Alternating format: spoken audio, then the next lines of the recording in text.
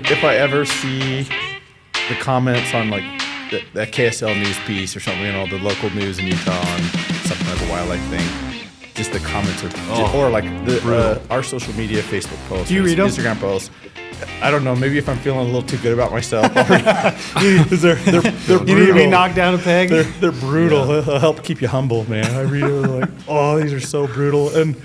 But the funny thing is, I've run into some of those folks in real life. Oh yeah. And talk for 10 minutes. And like, yeah, maybe we don't see everything exactly the same, but at the end of the 10 minutes, it's like, oh, he's a good dude. Yeah. We're all right. Like, okay, yeah, maybe I don't agree, but I guess I can kind of understand. It's totally different, completely different. It is two completely different worlds. Yeah. Online and social are two completely different worlds. And online, the guy's like just a total jerk, just brutal, so harsh. And then you talk to him for 5 minutes in real life, and it's like, oh, okay. All right. Yeah. The thing I don't get is the current state where everybody feels like they have to offer an opinion on absolutely everything. Yeah. I mean, I tell my oldest kid all the time, I'm like, you don't have to engage on absolutely everything. Like, you can rein it in. And he's not too bad about it, but I'm just like trying to teach him, like, listen, just because you have an opinion doesn't need you put it out there all the time. That's a good father right there. Just teaching him how to like manage the real world. You know what's funny? Those social media is so engaging. I've caught myself a couple times be like, no way, man. Oh, I'm getting in there. Goonies is way better than Back to the Future. And then I like halfway through typing it, and I'm like, whoa, who cares what I think, man? Why would I even? So I have a 4-year-old daughter that's like a rage monster, right? She's just got all kinds of rage, and she hits her older sisters. Uh-oh. And since we're crappy parents, we've now told my 8-year-old daughter, I'm like, if she hits you, hit her back. That's a good parent. She's got to learn that if she's going to throw a punch, she's going to get another one thrown back. You guys need some boxing gloves and just let them That's go. That's a good parent. We That's what we did when I was a kid. Physics 101, man. Yeah. I got a 4-year-old boy, and his cousin, my niece, is a 7-year-old girl, and we do the same thing. Like, you guys figure it out. If you hit each other, you're gonna get hit back. It hurts. I don't know what to tell you. Yep, that's life. That's the way it works. Like, welcome to repercussions, like we're talking about. Yeah. Well, I guess we'll jump in and just introduce you guys real quick. We're fortunate to have you. We appreciate that it worked out that we're here in Salt Lake at the Hunt Expo and that you guys were able to stop in and visit with us. So I got Dax Mangus. Mangus? Yes, sir. Not Mangus, right? Why do I want to say Mangus? Mangus. Like an Angus bull, but with an M in front of it. Ooh, I like that. Mangus. And Mike. I'll never Mike Wardle. forget it now. Yep. So you guys why don't you go ahead and just like give us a real quick synopsis of what it is that you guys do and why we had you on today. Okay. Why do you think we did? I'm Dax Mangus. I'm the big game program coordinator for state of Utah.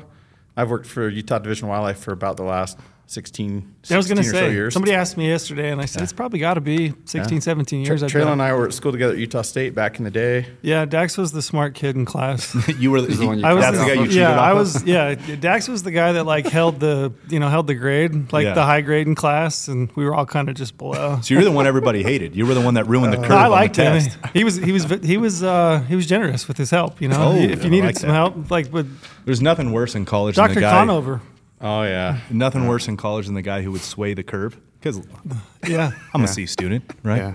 I've always been. I was the helpful one. I was the one that swayed it lower. Yeah, right. I was the one everybody liked. So it's like any time a guy's like, well, he scored 98, so it's only swayed 2 points. I'm like, motherfucker, are you kidding me? 2 points? Yeah, but Dax and I went to Utah State together. Yeah, I think that's where we first met, right? Yep. Yeah, and then I went on just work for the Division of Wildlife. I did a master's study looking at elk on Deseret Ranch, a big ranch in northern Utah, and went to work for the division. I worked in the northeastern region for the last 15 years. I've been out there. I managed the Book Cliffs unit, and then I was the regional manager out there, and now big game coordinator. And just this last fall, I've been doing that big game coordinator job not quite a year now. This last fall, we redid our statewide elk management plan. Yeah. And I'm guessing that's some, and there's some big changes and some stuff that folks maybe would be ready to be grilled on that. Awesome. Yeah, let's do it. What was your master's thesis on? It was on Deseret Ranch, and they fed a bunch of elk there in the winter, and we were trying to find ways to get those elk to disperse through habitat improvement, and strategic hunting to get those elk to winter out on their own to reduce disease risks associated with feeding, but also to try to keep them out of trouble so they weren't all going into Evanston or heading into haystacks and stuff. So it was a super cool project. I I shopped around a lot to find something. I wanted to do something specific to big game. There were a lot of sage grouse research projects at that time, and I was like, I got to do something. If I'm gonna go to this much school, it's got to be something I really care about. So yeah. I remember. Do you remember telling me at one point you were out there and you were watching a bull, like it was probably mid-March, and he picked his head up, and I'd asked you if you'd ever seen a bull shed. Yeah. And he said that bull like picked his head up, and he kind of turned. As he turned his head, the one just rotated and popped off. I still have that set. Do you really? Yeah. I tell that story all the time. It wasn't like a giant bull or anything, but it's the first bull I ever watched. He dropped the one side. I've never seen it. Then he kind of started trotting after he dropped the one side, and the other side fell off. And it's like a 300 bull, and I still have that set. I saved it. That's cool. Yeah, It's cool to see, though. I've never It's seen. awesome. I've never Yeah. actually seen one pop off. I've seen a deer shake his horns off. I've seen a deer jumping a fence, but I've never seen a bull. Yeah, that's funny. But I tell that story all the time. I'm like, I know this guy that watched a bull shed, and because people ask, like, how does it work? You know, do they shake them off? Do they, pop off, fling off? And I was like, I don't know. This guy was telling me that the bull just picked his head up and kind of rotated it, and it just fell off. He turned his head, and the one antler just stayed. Yeah. And then it fell. That's what I remember you telling me. Then he kind of kicked a little bit and jumped a little bit, and the other side fell off. Yeah, it was awesome. Yeah, That's cool. Yeah. Why? I mean, have you always been interested in big game? I mean, mostly big game. Yeah, so I grew up, my dad loves shooting and guns. He's more of like a gun guy, reloader, and so we hunted, but I think for my dad, like the funnest part of the hunt for him was deciding which rifle am I going to use, what load am I going to work up. And we were kind of like probably the classic like Utah deer hunters. We'd drive around and we'd shoot like a 2-point, but I loved it. Yeah. You know, I thought it was awesome, and I looked forward to it every year. And then when I moved out and started going to school, and I was actually in pre-med. Oh, really? I'm going to be a doctor. I was going to be a dentist. And then I watched. And look at you two now. This is great. Yeah, I watched the. He could have done it though. That's the difference here. I watched. I think the movie was Patch Adams, about some like dramatic movie about this doctor that helped all these people. And at the end of the movie, I was like, "That's not my motivation." I'm like, "Why do I want to be a doctor?" I'm like, "I want to be a doctor so I can afford to like Go hunting and do cool stuff outdoors." So I switched my major to business. I'm like, "I'll be a businessman." And then I hung out with all these guys in business, and all they talked about was money nonstop. And I was like, man, money's cool, but like for me, I don't really love the money itself. I just love what it lets me do. Yeah. And then one day I changed my major to wildlife, and I told my dad. And my dad has like a master's degree in economics, and he was a stockbroker and owns a business and stuff. And I told him I was going to be a government employee in wildlife, and my dad was like, So pumped. "Are you sure? Like I'm going to have to support this kid the rest of his life?" But now my dad's proud of me. you know, but- of course. But there was a moment there. My dad was like, "Are you sure that's what you want to do? Gotcha. Do you know what those guys get paid?" Which is sad, honestly. It's sad, right? Like there are certain, teachers is one, but I don't know. Yeah. We can get into a whole other Every job conversation has with its teachers. trade-offs. Yeah. And I've been able to do some super, super cool things, been part of stuff that I cared about and that I was passionate about. And that's worth it to me. And, I mean, I'm not the richest guy on the block or anything, but, we get by. I have 4 kids, and we get by. We haven't starved to death yet. I probably ought to starve a little, So you make it work, That's you awesome. make it work. Yeah. Mike, what do you? You're the biologist, right? Yep. Beaver So District. I'm a district biologist. So I'm Mike Wardle. I live in Fillmore, and I cover like Fillmore Pavant, the Beaver, and the Fillmore Oak Creek units. So I've had a weird career in the agency. When Trail was with the division, I was a seasonal actually at that time working. Yeah, for that's right. Todd, remember? Yeah, I remember that. And I started doing depredation work full time and started my master's degree then. And then I actually went and worked in the Salt Lake office for a few years as a coordinator. Do you have to have a master's to be in your guys' line of work? Do you have to? For the biologist positions, wildlife You do? biologist positions. I worked in somehow. I didn't have a master's degree, but then I had. That would have kicked me out immediately. I think from I ever. had 10 years of seasonal work with the Forest Service, and then I don't know. I just got lucky. There's Yeah. some paths into it, but nowadays I think it's been a while since we Yeah. had someone who doesn't have one or isn't enrolled in and like working on a master's. Yeah, I mean, I know the expectation is that you pretty much have to have a master's. Yeah, and I Interesting. got lucky because I didn't have one at first, but the state has a program that'll help fund your education and put you through That's to get nice. your master's. So Yeah. I've been pretty lucky that way. What did you do your Otherwise, I master's wouldn't on? have done it.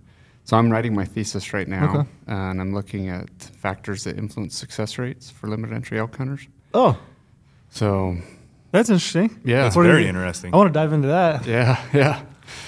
How much time do you spend on your thesis right now? Too much. Like how much? Honestly, if like people getting their masters, whatever.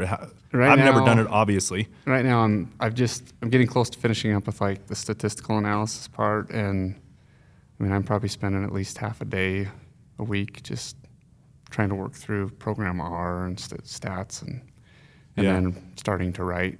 So Well, Mike, he's a district biologist, but he has an interest and he's good at it. And so we keep Mike involved in a lot of statewide level projects too. We probably don't give him enough time to finish his everything he's got on his plate. But Mike sat on our elk committee when we redid the statewide elk plan. Most of the committee are other partners and constituents and different interests. But we have one division rep on the committee, and Mike was our division rep on the committee. And he seems to kind of get put on a lot of our committees because he's a good, well-rounded guy. He's a sportsman. He loves to hunt, but he also understands the biology and that side of it, and he understands like what sportsmen want to see. But he ran our depredation program where we deal with landowner conflicts, and that's a real intense and very real pressure that I think a lot of sportsmen don't fully grasp and understand. Like we have a lot of obligations in state law to deal with depredation issues, and sometimes sportsmen see that and get really upset about it, and it's complex. But Mike has a really good, like, well-rounded point of view because he's been involved on a lot of different sides. I think your dad's a farmer. Yeah. He loves to hunt, and then he's got the education and background, so we use Mike a lot. And he manages the Beaver and the Oak Creek and some of these like high-profile units too. So. You have some of the best. I mean, you probably have the best district, right? I mean, I think so. Yeah. I mean, No, come on. Beaver's terrible. Don't. It's really bad. The Beaver, the Oak Creek Pavot. sucks too. Yeah. I mean, Don't do it. you got giant bucks, bulls, the whole Well, big No, sheep. no. they don't. Well, and I'm totally biased because I grew up in Fillmore, right? So I grew up at the foot of the Pavant, and like during the heyday of the Pavant, that's when I was a teenager, and so I have like these totally unrealistic expectations of what elk units should look like, and I've had to kind of readjust. Get them those. all back to that. Can't you guys do that? Yeah. Can Yeah, we let's get jump back to into that? that. Super easy. Let's talk. I mean, that's part of the reason we were going to have you on is to talk about the 10-year elk plan. So Utah just started, right? How is it signed? I mean, how does that work? Yeah, it got approved in December, early December. So the process, we put this big committee together. I think we met for months. Who's the committee composed of? So we had folks from Department of Ag, the Farm Bureau. We had private landowners. We had some folks from kind of the commercial end of things. We had some guide and outfitter, folks that ran CWMUs, cooperative wildlife management units. So are these people appointed? Like they're chosen? They're yeah, appointed? yeah, we Who formed chose them? Who chose them? So the division, some of it, we had representatives from federal land management agencies like BLM Forest Service. Some of them are folks that we specifically reached out to, folks who'd served on like our regional advisory councils. And then some of them we reached out to an organization or agency, and then they told us who the representative was going to be. Like we had Rocky Mountain Elk Foundation, Utah Archery Association, Sportsmen for Fish and Wildlife. So we had a county commissioner on there. So we've got elected officials, folks that are really focused on elk. We have landowners and land interests, and like I said, BLM, Forest Service. So it's a big group, and we try to get all the different angles, all the different interests together. So some of the folks we specifically reached out to and invited to be on it, and then some of them were folks that got appointed by the organization that they represented. It must be like trying to put a pack of cats in a bathtub. Get all of them together and then try to get everybody like, on the spray same 'em all page. I with mean, that water. sounds like I mean, that sounds like an insurmountable task, honestly. We had a few meetings that went for like 4 or 5 hours, and at the end of the meeting, I left and thought, wow, we just accomplished nothing. Yeah. We just spent 4 or 5 hours, and I don't think we, but we did, because I think a lot of folks had something they needed to get off their chest. And so a few of the meetings, I don't know if we made a ton of progress on paper, but people got their piece. They were able to say their piece, and so then we could move on and start dialing into stuff. There's like an education factor too that has to take place in those first couple of meetings. I mean, we spent a lot of time hearing from researchers out of BYU, us presenting data, and like trying to get our everybody at licensing. the same level of education. Our licensing folks came and talked a lot about, we spent a few meetings just trying to get everyone up to speed on all the research we've done recently, looking at harvest data, draw odds, all kinds of stuff. Going into that process, who is it the division that kind of keys up the agenda as far as like what problems you're trying to solve for?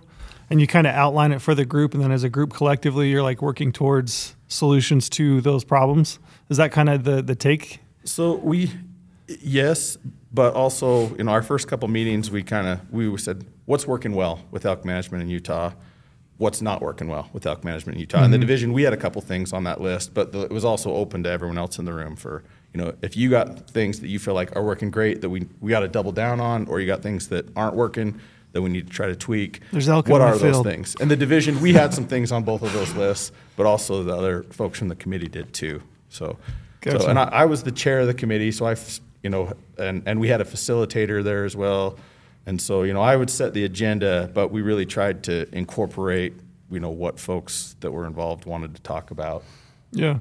What are some of the issues that people think that weren't working well? Like, is that process started to kind of work itself out, and you're working through, and people are talking? What are kind of the problems or the things that people are bringing up as saying this is something that we need to fix? So point creep was probably a huge one. A big one. Yeah. So And then- opportunity, right? Just the opportunity in general. Yeah, go ahead, Mike. You had a thought. I could see. I was just thinking like that dynamic between quality and opportunity, right? Like sometimes those are viewed as mutually exclusive, and the committee really took a standpoint of wanting to have both, right? Because that's what, like, when we survey the public, Dax always says, we ask if they want bigger bucks or more of them, and they're like, we want more bigger bucks. We want yes. Yeah. And we all want to have Consumer 101. Everybody wants better stuff for less money. It's like it's the age-old constant. That'll never change. We did a public survey. We reached out, and we had a social scientist that helped us write the survey questions and everything. And still, at the end of it all, the answer was people wanted more of everything, everywhere, all the time, and they want to be the only one out there when they're running. Yeah. It was like, okay. Yeah. And what's funny is, Sounds realistic. we could have guessed that, like Yeah. guaranteed, we could have guessed that, and you guys did all the work to get there. We tried to dial it in and be like, well, what trade-offs are you willing to make? And so one of the things we kind of finally dialed in on was if folks, there are folks that are willing to accept a little more challenge in order to be able to hunt more often. And the committee, they kind of came up with this slogan. This wasn't the division or anything. It was the committee. They said they wanted to increase opportunity and maintain quality, which sounds a little bit like, how do you do that? And so that's why some of the stuff in the elk plan is kind of outside the box. Yeah. And I look at it more like I made the analogy a couple times. It's like it's like you go to a restaurant and we're not In and Out. It's not like there's three things you can choose. You can get a burger, fries, or shake at In and Out. We're like the Cheesecake Factory. The menu's like 35 pages long. I love this analogy. And, This is great. And we got everything Must be from an lunchtime. early rifle hunt on the San Juan or the Boulder or something to an over-the-counter rifle tag in the Uintas. And that's from opposite ends of the spectrum as far as really high quality we're managing for really old bulls, super high success rates, versus if we now have an over-the-counter rifle hunt on our any bull units, and it's after already the general season archery hunt and then a full week of limited any bull hunting, and if you can kill a bull on that hunt, holy smokes, man! Yeah, you've done something. We know it's going to be super hard, and it's not for everyone. And we're trying to kind of fill in the gaps in between there. So, if you're willing to hunt with a bow or a muzzleloader or during not the best dates, maybe you can get a tag without having to wait 2 or 3 decades. So I would assume you said point creep being brought up. Is that probably the most widely, the biggest complaint that people have across the board? Is that point creep? They just can't get a permit, not enough opportunity. They just want to hunt They more just often. want to hunt more often. Yeah, and I don't know if point creep plays into that, but I think that was probably the biggest complaint was people want to hunt more often. Point creep just speaks specifically to opportunity. It used that's to what be. it is, right? Yeah, you and I are probably about the same age, but it used to be that people were, willing to wait. Like I knew a lot of people that are, got into the game about the same time I did. They were willing to wait the 15 to 20 years to hunt a bull that was 370 plus. You know what I mean? And like we all kind of accepted it. Do you feel like there's a swing now? People don't want to wait that long. They just want more opportunity. And it's split, but It's still split though. But there's fewer people that want to wait that long, I think, or we're hearing from them more. And part of it is, I think the guys our age and older that have a lot of points or had a lot of points, and then their kids start coming into hunting. Yeah. And there was a lot of folks on the committee. Some of the changes we made, if you're sitting on 25 points, some of the changes we made maybe aren't exactly what you'd want. Yeah. You know, a shorter season in that September rifle hunt, or, you know, if you have 25 points right now, you're probably looking at that and being like, oh, dang. But what was the game changer for a lot of guys was when they thought, like, well, I have kids or grandkids who are starting to get into hunting. And if you look at where we're at right now, you know, if you start with 0 points today, we were looking to draw an early rifle tag on the Monroe. It was over 100 years. Yeah. And so that's when they were like, okay, we got to change some stuff. I think that when you put that in perspective for people, when the next generation, the pass on of hunting, that's when people are willing to give up. Yeah. You know, they're willing to negotiate based on that.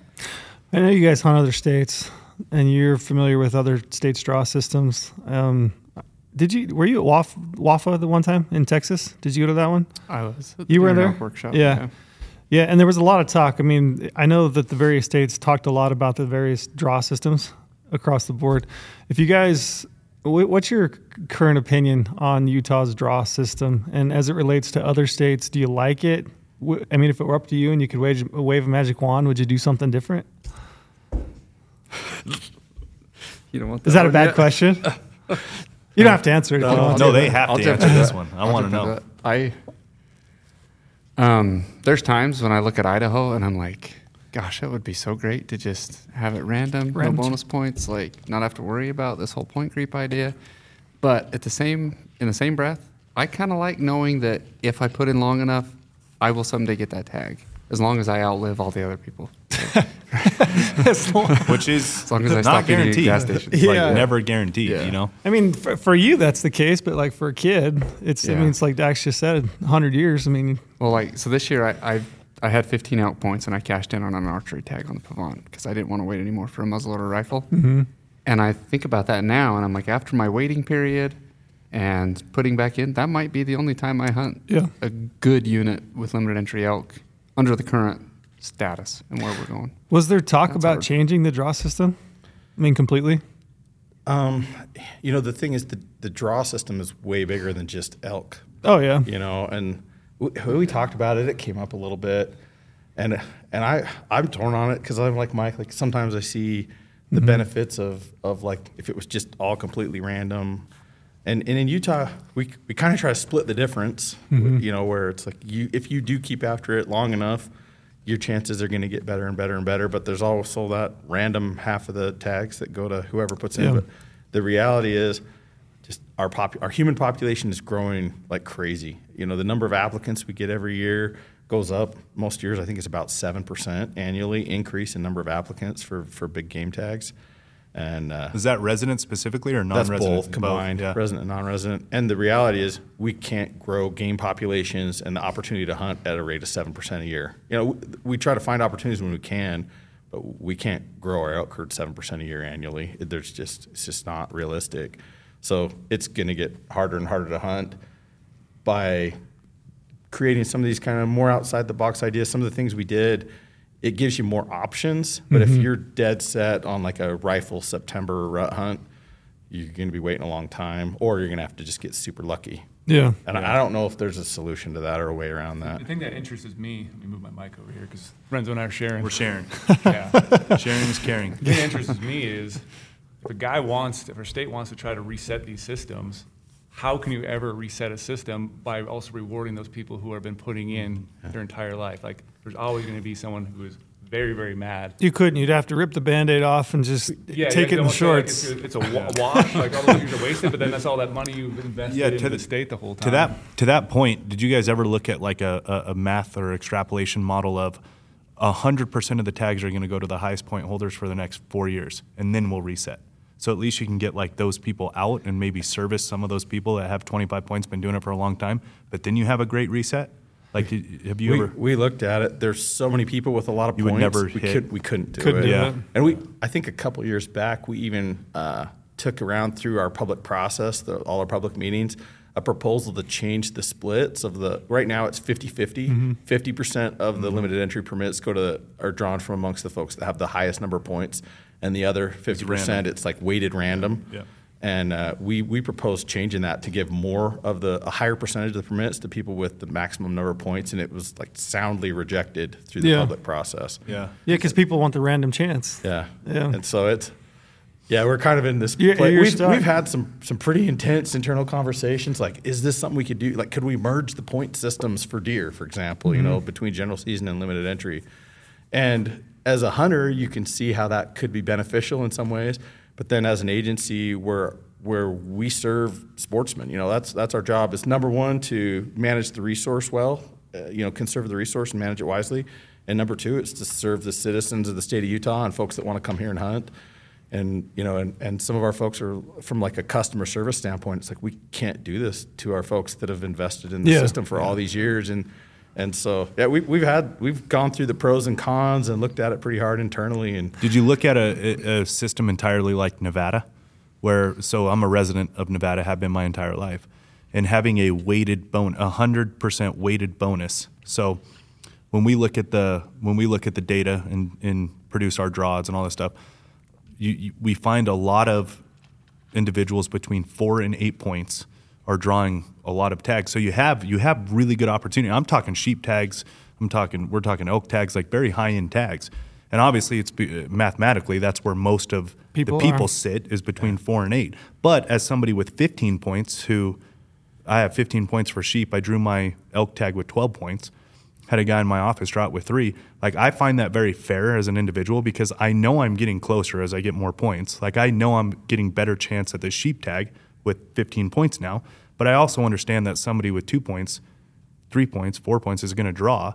And I think it's a fair trade-off, as an individual. Yeah, no, it's interesting because, like on one side of Utah, we got Colorado that's essentially straight preference. Yeah. And then on Nevada, it's squared, Straight bonus, points yeah. squared. Yeah. In Utah, we've got, half hybrid. Half is straight preference and half is a weighted random, but it's not squared. It's just linear. Yeah. So I don't know. There's a ton of pros and cons. In Idaho to the north of us is totally random. Do you think, I don't know. going back in time, do you think if we all had, the foresight to know what this would turn into? I mean, do you think we all just should have went random? It probably Like a New Mexico system where you get totally random and 3 choices? It might look different if we went back. But it's interesting. I'm invested in it enough now. I have enough points that I kind of want it to stay as me individually as a person. I'd kind of like it to stay how it is. Yep.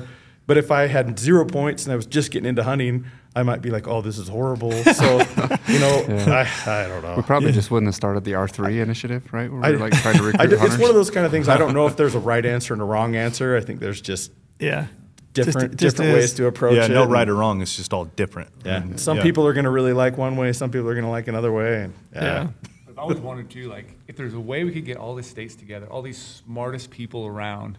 Like is there Dax? something we could potentially think of that could make it fair? Like, every time you apply and don't draw, you get -2. So, like, why would you want to shoot for the stars every single time? So you're going to get minus a couple bonus points until you get reset down to 0. And then everyone's at 0, but it, like, makes your strategy different. We have to think about what you're applying for. Like, is there a way to Remind me, make it Trevor. somehow fair to the people who have been applying for a long time, but also reset the system? Well, that's kind of what that meeting was at the Deer and Elk Workshop. Like, Trail came, you presented all the different methods, Yep. right? And then we have a panel discussion with a bunch of different state representatives. Yep. And they were all like the DAXs of each state. You know what I mean? Yeah. And It sounds like this is a job for Elon Musk. that's what we need. Like, There right? we go. Like, we need this guy to become a hunter, and he'll figure this shit out, guaranteed. or some really brilliant AI or something that Yeah. Elon programs. Yeah. Elon is AI. Yeah. He's the human form of AI. We need the Tesla of point programs. That's it. Yes, we need this guy to figure it out. I mean, you guys are the professionals at looking at all the different point programs and draw odds and across all the different states. And you guys ought to be putting on workshops for all the state fish and game folks and all the different commissions and wildlife boards. Well, it's a out very there. good point. And like you're saying, you're surrounded by all the states are entirely different. Yeah. Our take on it is apply in all the states because they all have their pros and cons. So, like, the thing that has changed on our side of the like from us as hunters who live it, breathe it, try to digest it and have our own strategies and produce, articles and content for other people to build their own strategies, is it's never been more apparent than now to hunt as many states as you possibly can. Now, granted, it gets into a financial discussion, which we've had before, of how do you apply for as many states as you can, as financially responsible as you can. But like that is the game now. Is you have to hunt as a resident and non-resident in multiple states. Whatever that is for you, you got to figure it out. You have to take advantage of each state's opportunity of their system, right? Which Utah has some, Idaho has some, the random, and Nevada has. You got to take advantage of it. That's what's changed. And you guys do that a little bit, I know. I know you guys hunted out of state some too. No, if I want to hunt every year, and so you got to cast a pretty wide net. Exactly. Nowadays, last year was the first year in I think almost 20 years I didn't have a deer tag in Utah. Yeah. Because I would rather hunt a really tough unit than not hunt. I'll and that's what I did last year. I had no points, and I looked like, what's a unit I can draw with no points, and I put in, and I think. Like out of the hundreds of people that put in, there was like 17 who didn't draw, and I was one of those 17. You're one of them. But it was sad for me. I was really sad. That was the first year I didn't. And Idaho's changed all the. Idaho used to always be my back pocket deer state, and Idaho's changed everything. Their tags sold out on December 1st in a couple hours or whatever. I'm like, man. So I hunted elk and pronghorn last year. Yeah. I didn't have a deer tag for the first time in 20 years, and it was sad. It's a Yeah. bummer. It is a bummer. It really is. So So that's where cast a wider net, right? Start looking at Colorado, start looking at Wyoming, Nevada, all these other states that are, somewhat close to you. Yeah. That's what's changed. Is having to do that now. I didn't draw Colorado either. Yeah. I have max points in Wyoming, and I sat on them. Maybe I need it. See, There you you could have go. had a deer tag. I'm gonna burn them. I got to get them burned now before they change. I know. Too much. I got a guy who's looking for a party app. I got some spots. So going back to the elk plan, we kind of identified the point creep, people opportunity. So this 10-year elk plan, this will go into effect and run through 32. Is that right? 2032. Yeah. Is there an easy way to recap exactly what is the change? Yeah, just, so just that's like what- a that's clear, what I was gonna get What is into. the clear change? Yeah, if like, there's what- any what easy are the way to biggest say that, what changes? is the change? Okay. There's kind of a lot, but I'll try to boil it down. So in Utah, we've got general season elk hunting and limited entry elk hunting. Within the general season end of things, we have spike bull hunts that typically occur on our units that we manage for limited entry bulls, for big branch antlered bulls. But we allow hunting of yearlings on those units, essentially yearlings with the spike hunt. And then we have any bull units that are general season units where they can harvest any bull, a spike up to whatever it may be. Those units typically have pretty low success rates. They're hard hunts. They're an opportunity hunt. They're focused on opportunity. The big change that we made there, our general season elk tags, they have a quota, an overall quota. We sell up to 15,000 spike tags, and then 17,500 any bull tags was what we were selling. And that any bull, the rifle portion of the any bull hunt was a 13-day long hunt, and we split that into 2 7-day rifle hunts. So it occurs during about that same time frame, early October. It's now 2 7-day rifle hunts. The first hunt has a quota of 15,000 that are available. The second rifle hunt has no quota, so it's unlimited. So that's probably the biggest change with general season elk hunting. So, and part of it is our archery hunt is unlimited. There's no quota there either. We wanted to have just the ultimate opportunity hunt for folks that don't draw anywhere else, or they want to be able to count on that family hunt. And so that's that second any bull rifle hunt. And those tags have been selling out just quicker and quicker every year. Ever since COVID, they sell out. It used to take weeks, even months for those tags to sell out. And then after COVID hit and everyone decided they wanted to be outside, which is great. That's a good thing that came from COVID. For sure. But now those tags just sell out in a matter of hours. So previously, you had 17,500 tags at the same time. Yeah. And now you're cutting it down to 15,000. So that'll be in the field. And we added some additional any bull units too. We added Yeah, some 5 units. units. So you're going to that- spread some units. opportunity. You're So- going to spread some pressure. Yeah. The hope is to spread some pressure, right? And then offer that complete opportunity, just get after it style of hunt. Okay. Yeah. So that first week of that hunt, there's an additional, it's almost 3 million acres of land added in. Okay. But it wasn't like our slam dunk performing limited entry units. It was limited entry units that struggled to perform well as a limited entry unit. So it's not like those units are going to be, off the charts. Can you define perform? Is that harvest success or is that size? Age class? We managed Age to class? age class, Okay. average age of harvested bulls. And so those units that we had, no matter how many permits we cut, we couldn't regularly hit those age objectives, or we had really low hunter satisfaction and really low success. So those are the units we made any bull. We made those general season, some units, some areas. So yeah, that's the big change in that second rifle hunt.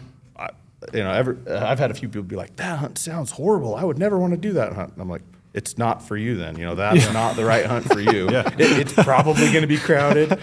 I would guess success rate might be in the single digits, but I would take that tag over not having any tag. I agree. Gotcha. Being out of Nevada, I'd pick up that tag every year I had an opening. Yeah, why not?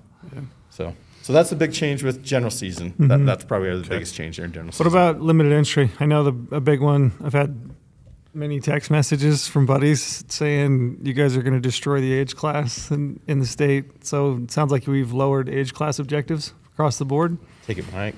Tell them about it. Yeah. I'll let you talk to the more controversial. Give a quick rundown on how you have previously managed limited entry units for age class and how that process what's the quick works. change? Like, what is the quick definition of the change? So we used to manage 7.5 to 8 year old. We had units where the objective was an average age of 7.5 to 8 year old bulls in the harvest each year. Based on a 3-year average, Based right? on a 3-year average, yep. And then we had units that were 6.5 to 7, then 5.5 to 6, and 4.5 to 5. And average age, we view it as kind of a surrogate for like bull density, right, or the number of bulls that are on the landscape. So in theory, as you get up higher in age class, there's more bigger bulls available for hunters. And we had different units within those 4 categories. So the 7.5 to 8 year old age class, we actually got rid of that, and we're now managing those units for 6.5 to 7. And then the ones that were at 6.5 to 7, we bumped down a half a year, so they'll be 6 to 6.5. And then the 4 and what did I 5. just screw myself up? No. So the 5.5 to 6. 5.5 to 6. We left alone. We left alone because those units seemed to be working really well. That was like the Manti, the Fish Lake, Wasatch. Like they were units where we were still able to give a lot of opportunity, but still seeing quality animals taken. And then that lower age class, we didn't keep Got any. rid of it. We got rid of it, right? We had like 1 unit left, and we decided to We turn bumped that. it up. We bumped. So it you're up. gonna make those 5 to 6? Is that right? The lower ones, or just No, all we have is 5.5 to 6, Okay. 6 to 6.5, and 6.5 to 7. okay? Yeah. So just 3. Yeah. Do you think it's gonna have an impact on those premier units, Boulder, Pavant, San Juan, that have typically been your 7 to 8 year old bulls? Are you gonna? I mean, what's your take? Do you think that trophy potential is gonna tank? Yeah. So I get a ton of calls about the beaver right now over this, and so I'll give you my 2 cents. My opinion is I think people are going to see an impact on the quality on the beaver, but it's not all about the permit numbers. I think that there's much bigger issues on the beaver with population demographics, looking at within your population, how many bulls do you have, how many cows do you have, how many calves, right? Mm-hmm. On the beaver right now, we have a ton of bulls, very few cows, and so our production is really slow. And so when you look 6, 7 years into the future, there's not going to be as many 6 and 7 year old bulls, right? Simply because production was slow now, and those bulls weren't hitting the ground as calves. Gotcha. So I think that honestly is going to impact quality way more than the change in permit numbers. Mm-hmm. And we should say the change in age class objective is primarily to be able to increase the number of permits available, right? Yeah. Yeah, so I was just going to get into that. That's the goal. You guys are defining how you have changed age class management. Now, what is the mechanism to do that? To do so? So one of the interesting things we looked at, there was a couple things. One, we looked at this a huge study was done over 20 years from like Montana, Wyoming, Idaho, Utah, New Mexico, Arizona, somewhere from Canada to Mexico, in between over 20 years. They took Boone and Crockett scores and then got a tooth from the elk and had it aged in a lab. And they looked at Boone and Crockett score and correlated it with age of elk. And it's over 5,000 elk over 20 years. These are all like guided hunts on CWMUs, Indian reservations, that type of thing. And the average bull score is about 320. So that, like, the average human is 5'10". Mm-hmm. Human 5'8". man in North America. Don't make me smaller than I am. The average human's 5'8". The average human's 5'8". Okay. I like that. I agree so with you. Yeah. The average bull elk scores like 319. Scores 319, and they're there by 6.5, 7 years old. They're there. So a bull that scores 370, 380, 400 is like a human that's Shaquille O'Neal or something. Someone that's 7'2" or something. You know what I mean? Like a 400 bull is, you just don't see a lot of them. But according to the public, they see 400-inch bulls all the time, right? And it also means, if the average bull is 320, it means there's a whole lot of bulls out there that are like 290 and 300. And we see that all the time. Guys kill 12-year-old bulls, 10, 12, 11, that are 310. I just pulled a bull out of a fence 2 weeks ago that was dead, and looking at his teeth, he's like 13 or 14 years old, super old. I measured his antlers, he was 285. And so what Mike said is really important, that the managing for the average age it's really a measure of how many bulls are available on the landscape, more so than the quality of the bulls. More so than the correlation to the score. Yeah. And so by lowering the age objective, we'll be on a stable unit. By lowering the age objective 1 year, you can increase permits 50% and hit the new age objective. And that's a legit math model. Like, Yeah. you know that. Wow. Yeah. I sat down with our the smartest math guy in the division, with Kent Hershey, and was like, Kent, let's work through that. Yeah, no, and we're not going to do that overnight. We're not going to recommend an increase in permits, 50% overnight. And we made some other tweaks to some of the season dates and the weapon splits that'll also affect it. Let's talk about that too. But one of the things we're looking at is units like the Manti, the Wasatch, the Fist Lake. There's still good bulls that come off those units. Mm-hmm. I would so happily take any of those tags and be pumped about them. Like, honestly. Yeah, I hunted the Manti this year. We're shifting our management a little bit more towards that type of a unit. And as a hunter who's chasing these tags, I would be ultra happy with that. Like, of course everybody wants to go find the 400 on beaver and Pavant like it is now, but I would gladly take more opportunity like Fish Lake and Manti. Glad as a hunter, Yeah, it's interesting. It's a value judgment, and everybody's is a little bit different. I mean, because I know there's guys that unless it's a 360 or 380 plus they're bull, interested. they're just not even interested at all. Yeah. The thing is, though, there's guys that kill 360, 380, 400-inch bulls on the Wasatch or on the Manti every year. I mean, it happens. Yeah, for sure.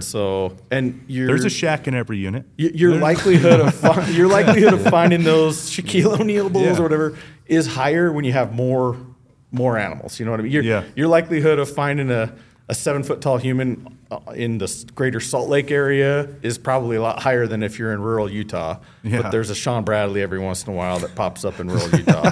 And Emory. I love this analogy. Yeah, this is great. No, it is interesting. Like, when you talk about animal genetics, it's the same as humans, right? Like, there legitimately is a shack in every unit. It's like, it's just the outlier, Dax, what do you know about genetics and animals and producing trophy antlers? And as far as like genes, where does that come from? Do you know? I know that there's been some talk and some studies recently. Have you kind of followed any of that? I'm not an expert on genetics. I know the folks that have whitetail ranches or elk farms, they're able, when you can control what's happening and the history of both the bulls and the cows, the males and the females, they can do some pretty incredible things. And nutrition's a huge part of it too, though. Do you know if this is true? Because this is what I've heard, that genetics are like the vast majority is based off the female, not the male. That's is what that true? Yeah, that's what I'm. So in the paper that I talk about that has all this study on antler size for bulls, it talks about it for deer too. But a lot of what they talk about is maternal condition. So the condition of mom with, like, fat moms, big healthy fat moms throw offspring that have big racks. Really? Yeah. So that's a direct correlation. Yep. So that accounts for, I can't remember the percentage of. Brock or Randy would kick me for not remembering, but and I think that goes in perpetuity, right? Like it goes generationally. That animal's so like a fawn, right? That comes from a female fawn that comes from a healthy doe. She's more likely to pass that on. It goes on and on, right? Like this bleeds downhill pretty quickly, is my understanding. So it's genetics, it's nutrition, and it's maternal condition. Yeah, so the maternal condition the mom condition was in, and that's some newer research, some stuff that I think not a lot of folks were aware of. A lot of folks think it's just age, and it's not. And it's not even just age and condition, or age and nutrition, but age, nutrition, and was your mom big boned? Yeah, so the maternal condition, is that like body fat percentage of that doe, or is it like bone density? Is it just the body overall fat? Yeah.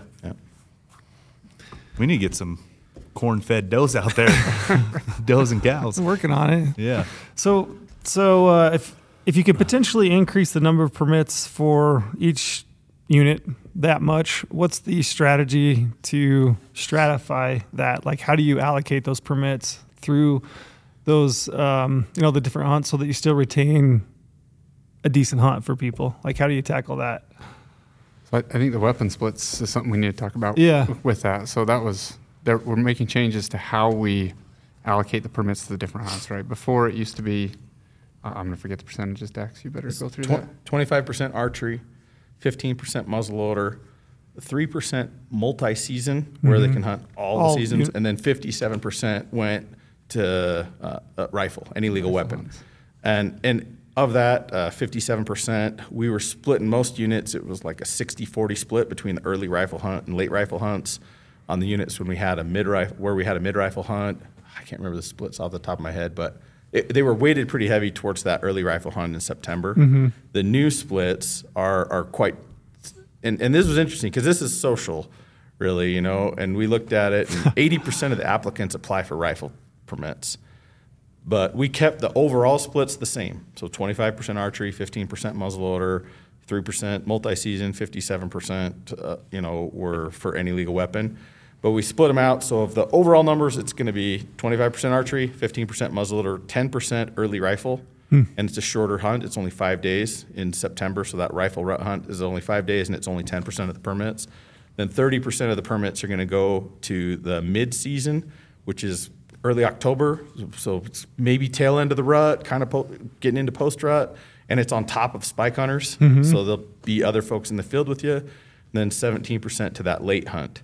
We're still doing a late rifle hunt? Yes. Do you see that going on? Because I know there's been a bunch of talk, specifically for units where I'm from, the Dutton, some of those units that seem to be more susceptible to like late season, harvest. Essentially, like the Dutton, a lot of people would take the late tag over some of the early tags just because it's so open and glassable. Is there talk about changes to those hunts, or are we sticking dates with staying the same on those? Are they still that late? Are we sticking with late rifle hunts then? As a district biologist, you have the leeway to change those percentages. So like on the Dutton, the biologist there can make a recommendation to push more of those permits into the midseason. But I think they'll be reduced with the new splits. Yeah. It's going to cut early and late rifle tags like almost in half from what we currently give, and it's going to push most of the rifle to that middle rifle hunt, which we know it will be harder. And that was part of that trade-off of challenge and opportunity, and folks were willing to accept more challenge if they got to hunt more often. And so that was part of it. And we had some huge philosophical discussions and some huge arguments on this committee about whether or not you should even hunt elk with a rifle in September. We do more rifle rut hunting. I think for a lot of folks, that's like the holy grail of elk hunting, perhaps. I can use a rifle during the peak of the rut. But there's a lot of folks who are like, we do more rifle hunting in Utah than anyone else. This is insane. You should only be hunting elk with a bow in September.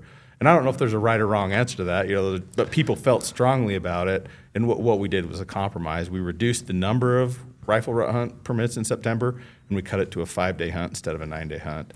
Was that based on, do you think cutting that hunt will impact overall harvest success at all? Or are most people harvesting within the first 5 days of that hunt anyway? They're harvesting. They're harvesting. It was I think it's 70-something% harvest within the first 5 days. Gotcha. And the folks who aren't harvesting, it's probably because they're being selective. Yeah, my gut is it's to the age class thing. You're going to kill that 340 bull on the second day instead of passing them now, looking for something else, knowing you had 7 more days left. It probably won't reduce harvest very much, but it'll reduce selectivity. Yeah. Hunters will probably be a little less selective. Exactly. Which isn't a bad thing. Yep.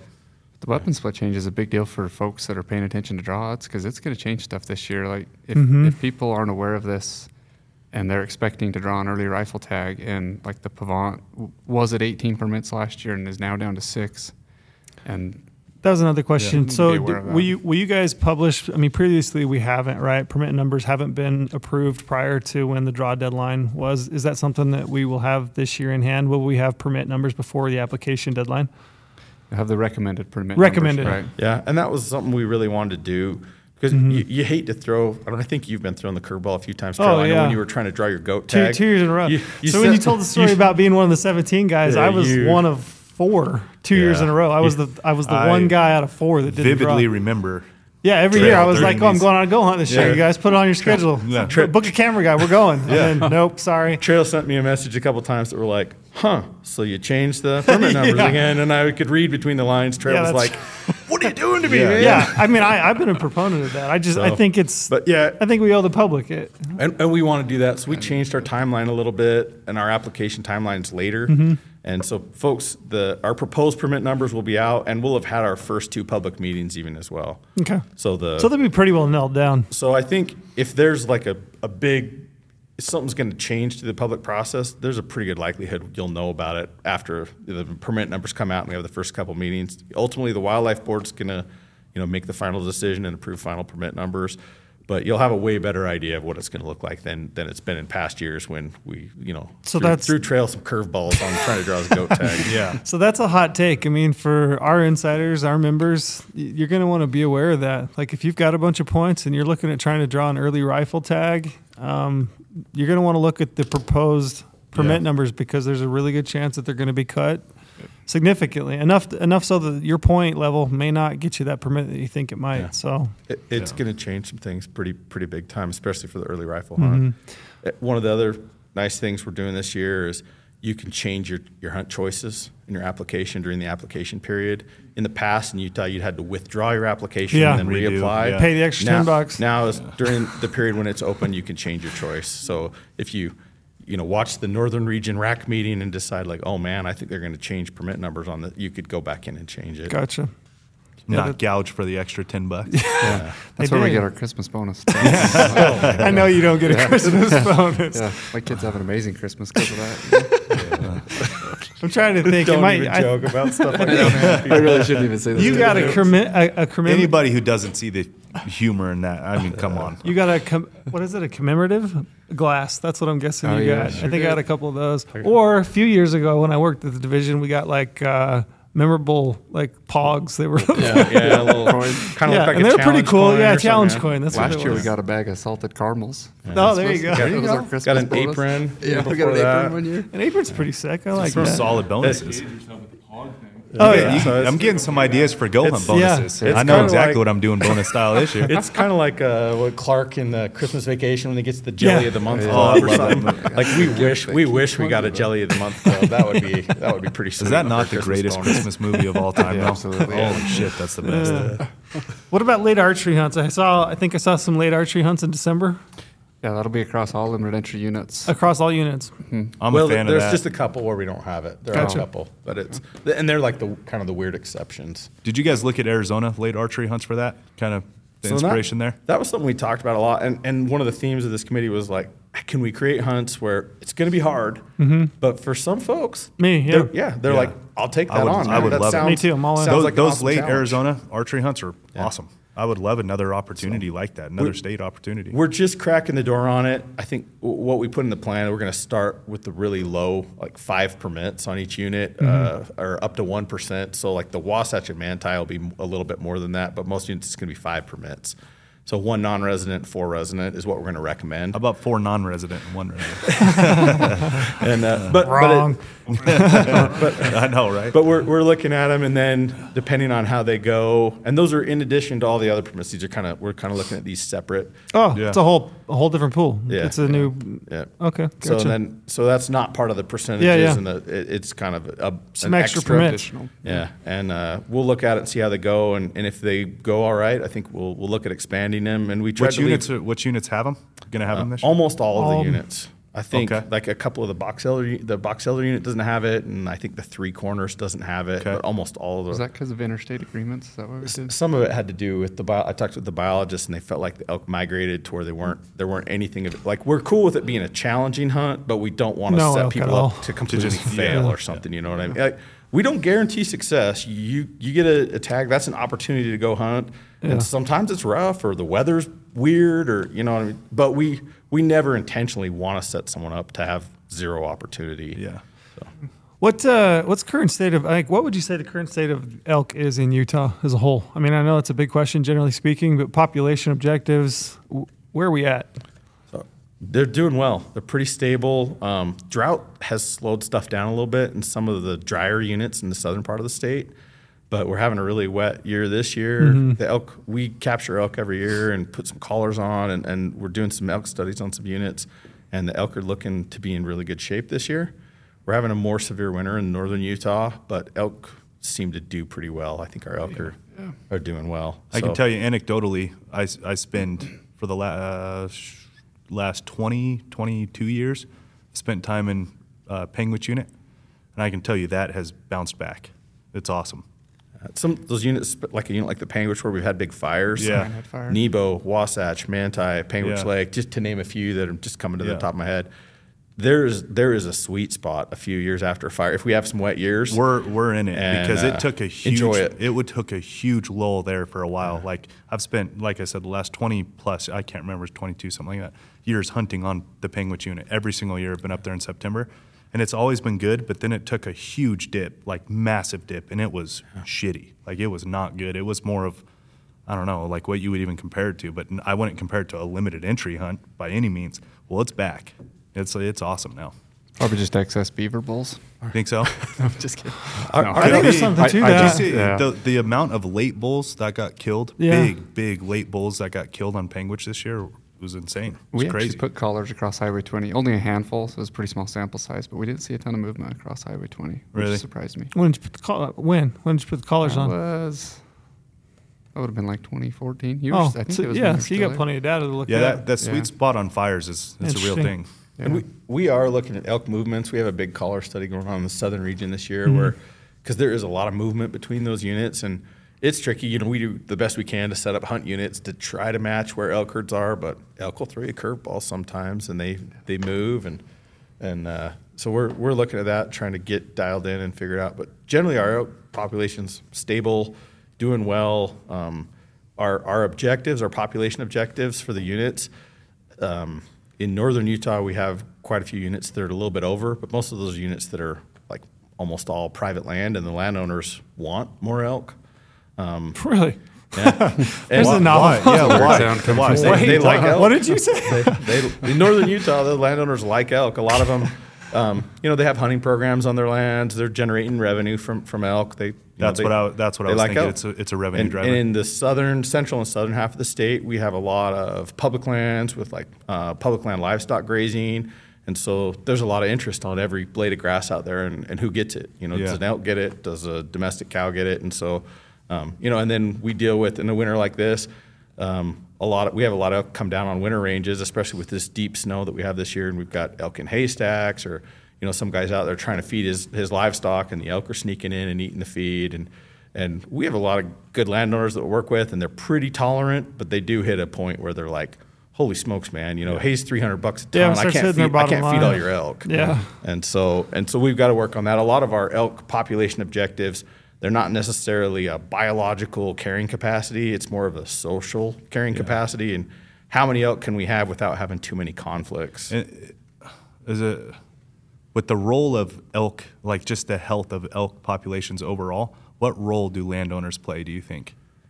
It's pretty significant. Elk spend a lot of time on private land. Even Yeah. on units that don't have a lot of private land, they spend a lot of time on private land. Yeah, so we deal with it all the time because our product and what we do is primarily DIY public land. That's what we try to facilitate. That's what we stand for, is the opportunity of public land hunting, fair chase public land animals. And there's always a rift between like hating landowners because you can't hunt their land, and that's where a lot of the animals are, but then also understanding it from a higher level of the role of importance they play in the overall health. And I think it's a lost understanding a lot of the time of like exactly what it almost acts as a preserve, right? I say sometimes it's a sanctuary. Yeah. For it too. So it's a necessity be helpful. in animal health, would you say? Yeah, it's important. We have, I think the contributions that are made by private landowners are huge. They help a lot. And we have programs like that CWMU program. We have the Landowner Association program. We have our depredation program where we compensate landowners for loss. We try to recognize that value, and it's a balancing act. And some landowners feel like it's adequate and it does well, and some sportsmen feel like it's too much and that we're giving away the farm. We can't help but think like it does take opportunity away from us, that private land owners get stuff, right? They get tags, they get value, and we don't have I opportunities. think the biggest thing they get is, their opinion and the. I shouldn't say the sway, but that's what I want to say. The sway that they get into, into the overall objective of a unit. Yes. So I was going to ask, and maybe this will kind of help set it up, but like, how do you feel about the population objectives of your units, do you feel like it could support more elk? Because let me give you a criticism. This is a pretty common criticism I get of the division. I'll just pass it on because I like this kind of stuff. But, we've put all this money into habitat work. I mean, we have the most robust habitat restoration program in the West, hands down. You guys do more than all the other states added together, correct? Oh, It's the stat that I heard. Infinitely more. It's huge. Yeah, Utah. The stat doing- that I've heard on the ground level is you guys do more habitat than all the other states combined. Yeah. I'd have to double check on, but I think we're in that. Yeah. It's an order of magnitude above what anyone else is Above doing. and beyond. So, I mean, what would you say to that criticism that we've put all this money, all this effort into habitat, and yet our objectives have kind of remained the same? Do you think we could have more elk? And if we could, and we aren't growing those elk herds, why? I'll talk on a bigger level and then maybe let Mike talk on a smaller scale because I know he's actually wrestling with that same question right now on the beaver, but it is unit specific. But I think that's probably a fair criticism from some sportsmen to say, you guys have treated millions and millions of acres, you've spent millions, tens of millions of dollars, and our overall statewide elk population objective hasn't changed a whole lot. That might be a fair criticism looking at it from that level. And I think some of these programs that maybe sometimes sportsmen are like, well, this is not fair if landowners get this and this and this. But honestly, a rising tide lifts all boats. If we can keep landowners in a place where they're comfortable and they're content, we have better luck of being able to raise population objectives. A few years back on the Wasatch unit, we were way above objective. And so we were harvesting cows like crazy to try to get to objective, and our sportsmen were hating it because we were pushing a lot of it. It was crowded, success rates went down, we were pushing a lot of elk onto private or into some deep dark hole where they couldn't get to. And we had an elk committee, and landowners were kind of like, if you'll give us some additional tools to deal with when we exceed that tolerance on our lands, we'll let you have more elk. So we implemented those tools. That's when we created the private lands cow tags. And then after that, they let us raise the elk objective by 3,000 elk on the Wasatch. And so, it's a trade-off, and sometimes it can even feel counterintuitive to a hunter. It's like, well, why are we giving stuff to landowners?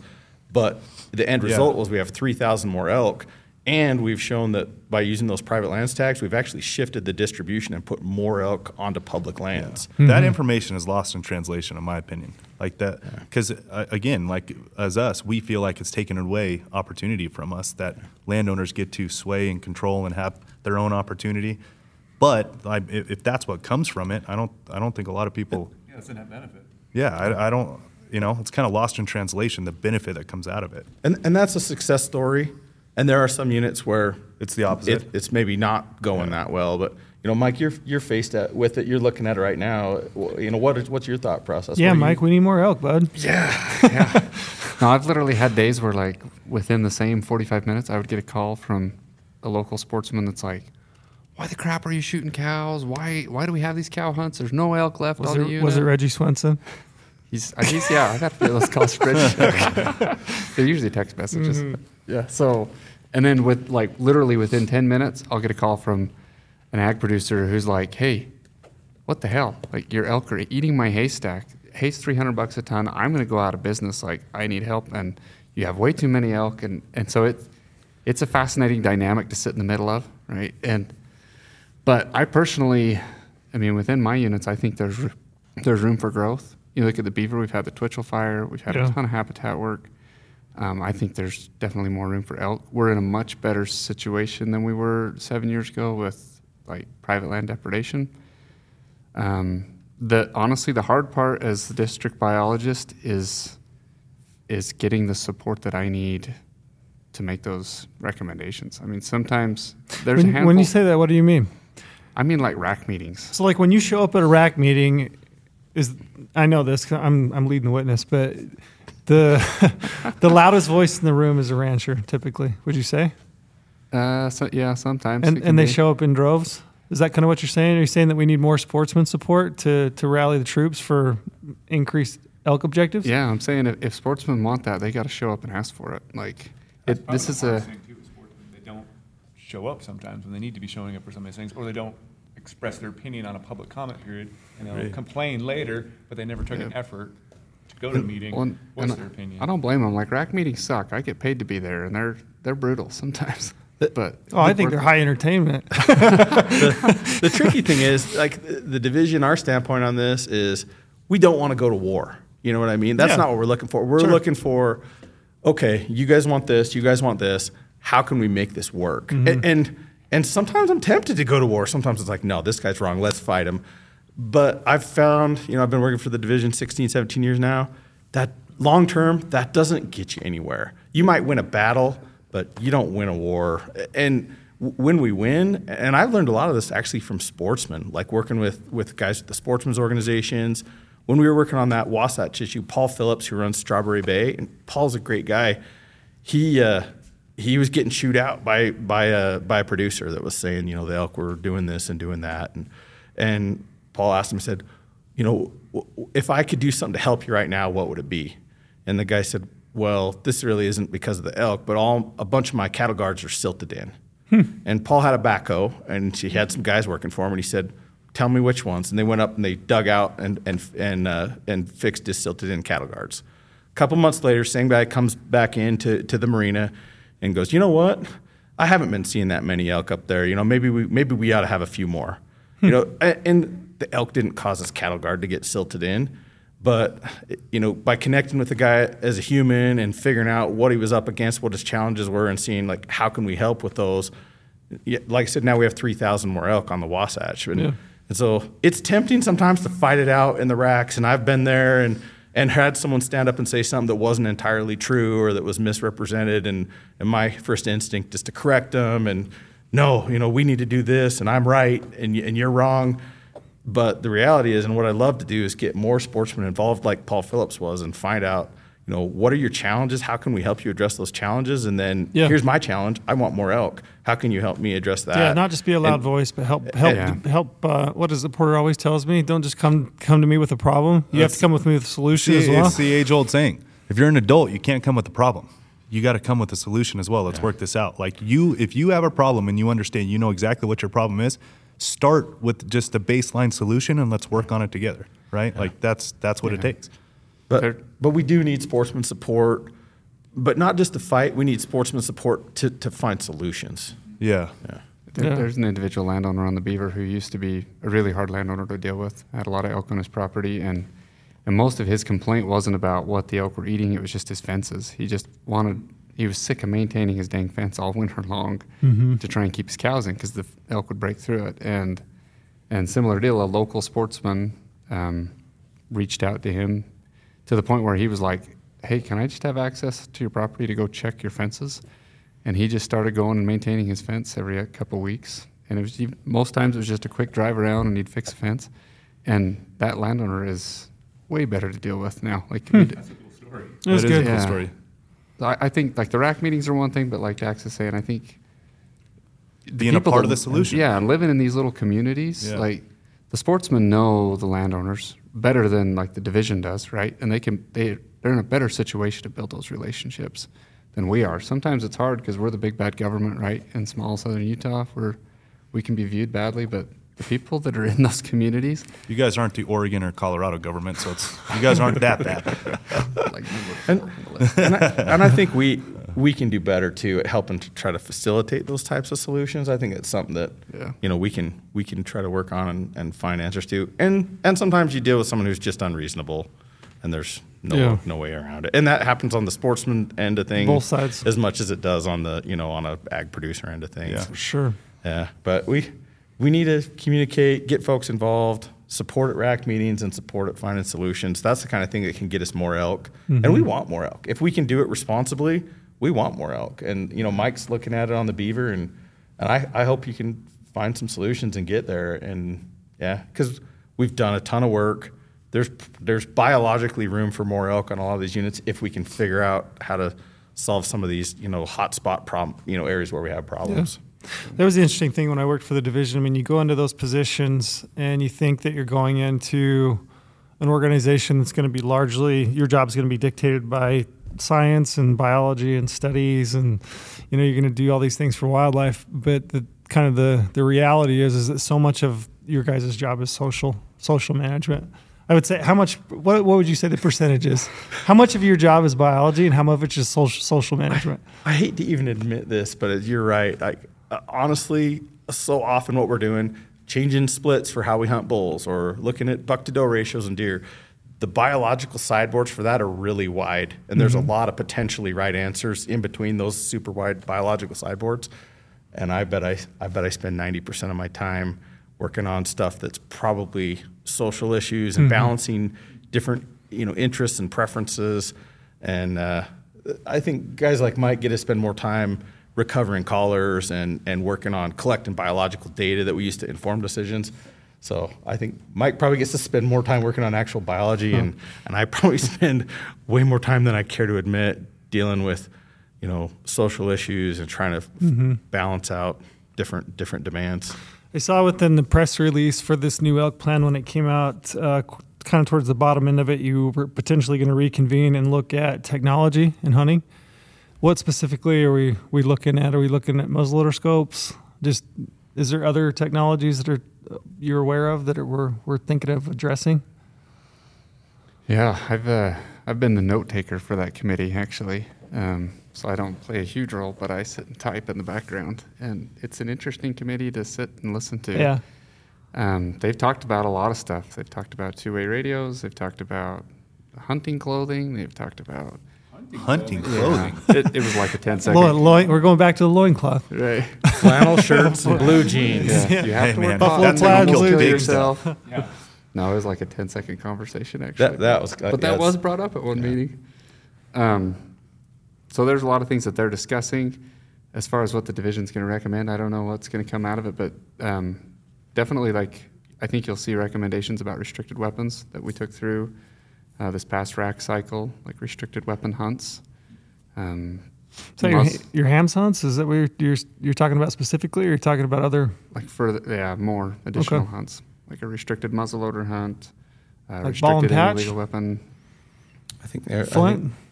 I We're not going that far I back? can't remember. So it's what the definition that they had come up with, similar to Idaho's. Mhm. Idaho has like a primitive muzzleloader hunt. It Yep. was similar to that.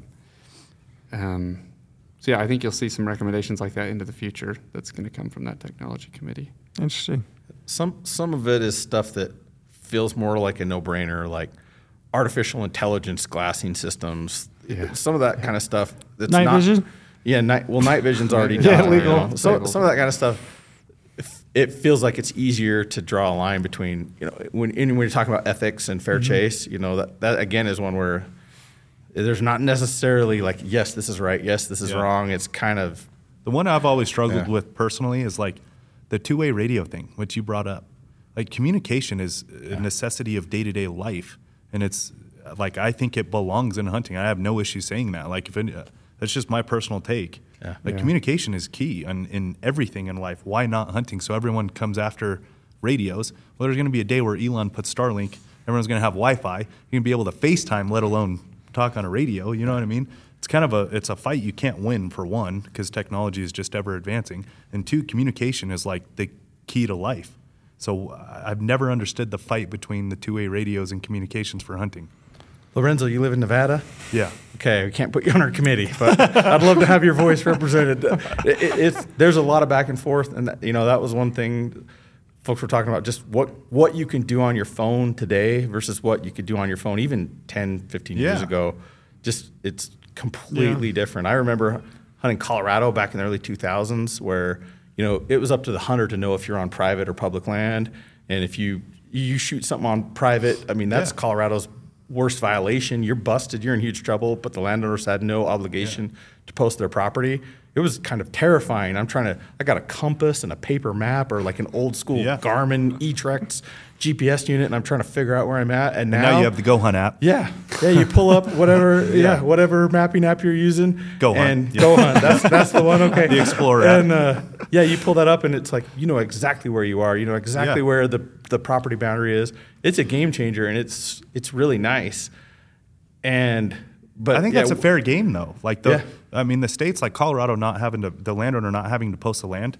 You got to have one or the other. You have to have technology that I would say allows that's the a major hunter benefit to the use state. every inch, centimeter, millimeter, whatever Yeah. you want of the land that is usable to them. Yeah. And then also the landowner, he bought, paid for, pays his taxes, all that. He deserves what he has too. There's got to be a give and take on the technology available to allow the hunter to do what they do and the landowner to do what they do, right? There has to be the give and take. Yeah. No, but all those things, that feels like a no-brainer, right? Like, okay, well, this protects private property rights. It makes sure hunters don't make mistakes. Like, this is great. And then you start getting into like, okay, well, if I look through my binoculars and it will give me a GPS readout that texts to your phone so you know where to go. And like, well, that'd be really helpful too. But then some folks are like, well, but that's too much. Where you draw that line is really hard. Yeah. And I don't know if there's right or wrong answers, but there's strong opinions. Yeah. I think it's when you get into fair chase. So like that's navigation to me. I think technology should be able to do everything for navigation and logistics, because that's It's a safety thing, too. yeah, it's safety and it's day to day. It's just a part of life. You can't win a technology war. That's just a part of life. It's getting better all the time, and navigation, logistics, all these things, directions. This is you can't beat that. When it comes into fair chase, which is like, nighttime with animals. Yeah, Thermal. night vision, thermal. Pretty clear to me that like humans can't see at night. They can. Pretty fair. Like that's fair chase. That's their getaway, and you have to go find them. Yeah. If you sit on them overnight with heat vision or whatever it is, not that fair anymore. Like you took one up on them. Yeah. When night vision went through, there was not a lot of discussion about night vision, but it went through at the same time as some trail camera regulations. And the trail camera regulations, holy smokes, Yeah, that man! one Like got hot. I saw people who are best friends about getting fist fights with each other. Yeah, that one- about what I we don't do in understand trail the got trail hot. camera one either. So there's some strong opinions when it comes to technology regulation. It's a tricky one. Now, And, the data that I have seen, and I'm not smart enough to truly understand what it is like you do, but the data that I've seen on, trail camera pressure through times of drought and like pushing animals off a spring, I totally get that. I get that data. But then there's also the backside of that where the amount of sportsman-led information found through their own trail cameras, right? Like migration patterns, how far deer will travel for water, all that, and sportsmen having that, and they paid for it. They put the hard work in, and biologists have had the benefit of that. Like, I think trail cameras are a good thing. It's just the data to support like the pressure of drought. And, that's a tough one, but I do think they should be allowed. My personal opinion. That's what's so hard about all of this. Because Dax and I, we rely on data to make decisions, right? Like that's our mantra Your bread as an and butter. agency. And with all of this stuff, we sit and have these hours-long conversations with zero data. It's just like, well, I think this. And I think that. I heard a quote once and I love it. It says, "If we have data, let's use the data. If we're just going to use opinions, let's use mine." Yeah, I'm gonna start saying that at work. I love that. one. That's awesome. Hey, if you don't come with data, we're gonna go with opinions in mind. If we're just going to go with opinions, let's go with mine. That's But fantastic. this stuff is tricky and it's hot. makes them And hard. But committee, trail cameras do collect data.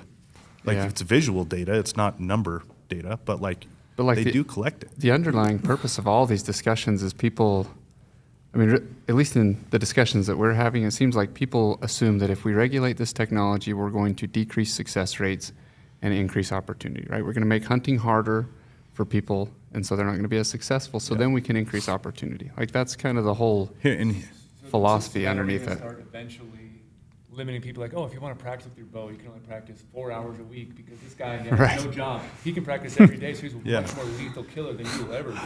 Well, this, How he sets up his yeah, and plan. then this gets into the anecdotal data part, right? It's the visual data, right? It's like what you're seeing. But for me, as a sportsman, DIY hunter, like I have a job, living my dream job. I'm unbelievably thankful for that because I get to talk in hunting. But I go to the office every day, like these guys will attest to. I mean, granted, I get to hunt probably more so than the guy with 2 weeks paid vacation, but like, my responsibility is to go to the office first. Like that's what I do. How I compete with guides and outfitters was through trail cameras. I couldn't spend the time out there like they could. They are paid to be out there like you are as a biologist. You guys are able to collect, in-person data where I can't. I'm in an office Monday through Friday, right? My ability to compete was through trail cameras because I lived a different life than they did. And hey, everyone has their own walk of life. It is what it is. But like that took away my ability to compete. Now they have a massive leg up on me You can because still they're use them. You paid. just have to pull them in August. What's that? I said you can still use them. You just got to pull them before August. Okay, which is when hunting is. Like I yeah, can't. you're missing some days, especially if you got a late hunt or something like that. now But they're able to scout and do everything they need to do, and they're there every single day. There's no loss of visual data, and now I'm going in blind. You know, Yeah. I'm sure you guys heard that a changes. fair Yeah, amount. Yeah, no, we we do. heard, and the crazy thing is, I think you make some super good, valid points, and I've heard people make the exact same or the exact opposite argument about the same thing, and they were passionate and felt strong, and yeah, we had multiple public meetings and 2 different wildlife board meetings before the board ultimately made that decision. that's why we're going to go with my opinion. Yeah, I hear you. You get it. You get it. And that wasn't the division's recommendation. You know, our recommendation. No, a lot of sportsmen Yeah. fought for that, Yeah. which was like so counterintuitive to me. In hunting, it reminds me of like the comedian George Carlin had like some bit about driving. And anyone who drives faster than you is a maniac. Yeah. And anyone who drives slower than you Is an idiot. Yeah. You're the only one who's doing it just right. Yeah. And a lot of hunters are like that. They're like, well, I shoot with my rifle out to 600, and that's responsible. Anyone who shoots farther than that is a maniac. You know, and Yeah. anyone who only has a 3x9 and they only shoot out to 300 yards is an idiot. Yeah. But I think we tend to have that. There's that no way question. Look at the stuff as sportsmen. That's human sometimes. nature. Yeah. No question, that's human nature, and that's why you try to get to data. You know, like as a Yeah. decision So maker. it's super hard to make decisions when there's not really data and Data. it's really Yeah. kind of about style or preference or. Yeah. Yeah. There are the clear things like the night vision, and but then there's the fringe stuff where it's all Whether it's opinion. radios or. Yeah, trail cameras, Yeah. muzzle side by muzzle loaders with I scopes wish on That's it. the interesting one in Arizona is you can't use your vehicle to hunt. If you glass something, you hop in your vehicle Like- closer, you're technically being illegal. Yeah. So like, how do you define that? I would Well, like so much regulation. rather look at deer survival or collar elk and Yeah. identify migration corridors Same. than navigate some of these social issues. Yeah. It's crazy. Well, that's not what I signed up for when I wanted It's to like, be a this is why I biologist. love this is why I love Jordan Peterson is because he is maniacally focused on having to define something before you can make a rule or law on it. You have to define it. How do you define if you used your truck to pursue an animal? Like if it's 9 miles away and there's a highway to get around and there's a huge canyon in between, like I want to glass from a far distance what away. what are you supposed to do? Like it's very hard to define. I mean, granted, it's not your guys' issue. Yeah, every but state has those their quirks. thing. Yeah. Yeah, it's just the way it goes. Can we switch gears just real quick and talk about mule deer? Because I know you're on the mule deer working group. Yeah. Both of you? Both of you? Brady's a huge elk guy, so Yeah, he's we were not- just he gonna won't jump in here. Brady but- might was- get involved at He was this falling point. asleep while we were talking about elk. Okay. There's nothing for me to contribute. when it comes to elk, sorry. You turned into the biggest elk hunter ever last year. That's not true. Yeah, Yeah. let's talk deer. Yeah. So, I mean, let's talk deer specifically in Utah, and maybe just take it from a 30,000-foot view. Where are we at with deer? I mean, how are you feeling about Utah and our condition for deer? Yeah, so our statewide deer population objective is right around 400,000 deer. We're sitting at about 300,000 deer. We just got in our data. We track survival December through December. So we just finally finished crunching the numbers, and we grew deer from last December to this December of 2022. So from December 2021 through December 2022, we grew deer, which is good. We're happy to see. We got some good monsoon rain patterns. We're seeing some positive things with regard to deer.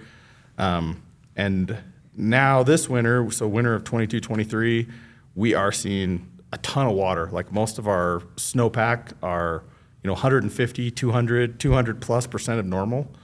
A lot of those storms were kind of warmer storms came up from the Pacific, and so the winter ranges melted off in between storms because it was warmer, or it rained a little bit and melted the snow down. The northern, like extreme northern part of the state, it's a little rough. I think we're gonna lose some fawns for sure in some parts of northern Utah. Not in the south, though, huh? No, I think central Utah, southern Utah looks pretty good, pretty positive. If I was looking at getting a deer tag in southern Utah or central Utah next year, I'd be excited. Talk about opinion only. So I snowmobile a lot down south in the Penguich unit as well. I haven't had this good of snowmobiling in a long time. Yeah, there's a lot of snow. Relying on zero data, I can tell you there's very good snow levels in Penguich just because of how good the snowmobiling is this year. How do we kill deer winter range? What are the ideal conditions for just it's the worst? Like I say ideal, but I mean the worst. Like what is it that kills deer? So, and this is something that through all the research we've been doing, looking at deer, a lot of those deer show up dead. When we're in drought and those deer don't put any fat on over the summer, they show up on the winter range dead already. They're just walking dead. Winter survival is super correlated with body fat in the fall. So, and that's one of the things we spent a lot of years really, really focused on winter range because that's where they actually tip over and die. And some of the things we're realizing is if they don't show up, if they show up in great shape, they can survive even on Even a rough mediocre winter range or a rough winter. But if they show up in crummy shape, even if it's a mild winter, a lot of them will still die. So I'm gonna start telling people is I'm just trying to survive the winter. So, That's what I'm building for. So in essence, like a droughts are what's killing deer then, right? Yeah. Like you can have a rough winter that kills some deer, like Wyoming's had a few years ago. Maybe we're having it localized this year. And we do have that, but by and large, drought. And drought seems to be harder to bounce back from too than a winter kill. You have a winter kill. Interesting. Usually you've had a wet year. You're going to have good spring green up. You're going to have and they seem to bounce back quicker.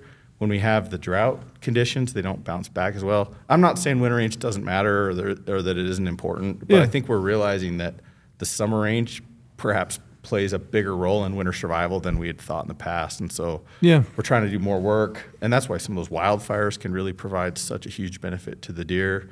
But then once they're there on the winter range, it's going to be probably like snow depth or real crusty snow that just covers up the vegetation or makes it impossible for them to get around. Or they have to burn a bazillion calories to get around and try to get something to eat. They're probably almost never going to gain weight on the winter range in Utah. Yeah, they're just going to make it. Maybe on like the Pine Valley or some of those real southern units where they can get like a cheatgrass green up in the winter. They can put some calories weight on. But most of the state they're not going to gain weight in the winter. It's just can we slow down the rate that they lose it? So it's an interesting perspective because I think it's one everybody thinks when you look at deer mortality, everybody talks about winter mortality. But I think that's interesting in the fact that if they're not showing up in good condition, which is a product of what they were getting through the summer. Yep. So I think that's an interesting shift in looking at habitat ranges and how those upper elevation summer ranges look and the types of work that we put on the ground. Maybe that's equal or significantly more important than we've given it credit for. We're trying to focus more on moving up the hill. Doing stuff, further up the hill. It's trickier. It feels like to get through all the environmental regulations, to do large-scale habitat improvement projects on what's in Utah is primarily Forest Service lands. It feels like it's a little trickier than it is on doing it on those middle and lower elevation lands. Yeah, I agree. But population, so 300,000 you're saying statewide? Yeah. What's your, buck to doe ratios? I hear a lot of talk about buck to doe ratios, especially in my neck of the woods in Cedar City. Are we doing okay buck to doe ratio wise? Do you get a lot of public pressure? They always want to see more bucks, I assume. This is a discussion I'm interested in. Buck to doe ratios. Yeah. Go ahead, Mike. I think everybody always wants higher buck to doe ratios, right? But they don't recognize the opportunity loss that comes with that.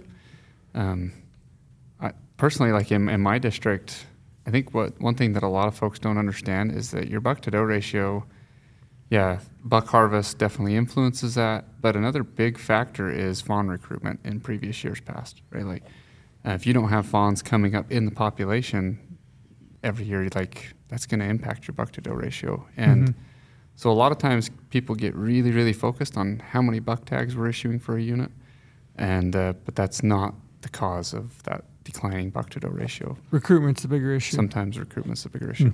Yeah. Our buck to doe ratios. Well, we had deer declines, especially in southern Utah, due to drought, and we've cut a lot of permits over the last 4 or 5 years. But this year, I just was looking at this year's data, and our buck to doe ratios are starting to bounce back on the Pine Valley, the Panguitch Lake, some of those units that had seen some pretty big dips, and we made some cuts, and I think we've had better conditions. We've had more monsoon pattern the last 2 summers in a row. And so, those between the improving conditions, better recruitment, and cuts of buck tags, we're seeing those buck to doe ratios come back a little bit. Most of our general season units, we manage them for between 15 and 20 bucks per 100 does. We kind of got a couple different categories in there. And in Utah, we feel like that's kind of a sweet spot where it allows us to give quite a bit of opportunity, and that's what we're managing our general units for, is for opportunity. We're trying to make it somewhere a lot of folks can get out and hunt. You said 15 to 20? Yeah, but we have 15 to 17s 15 and is- 18 yeah. to 20s. Yep.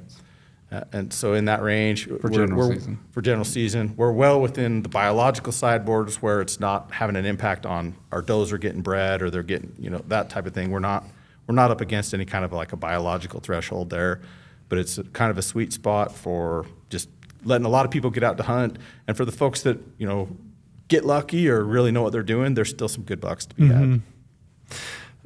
Utah has the most robust, I hear this said, most robust collar project going on of any of the states. What kind of data are we learning from our collars that you guys are using to then plug into your modeling for deer?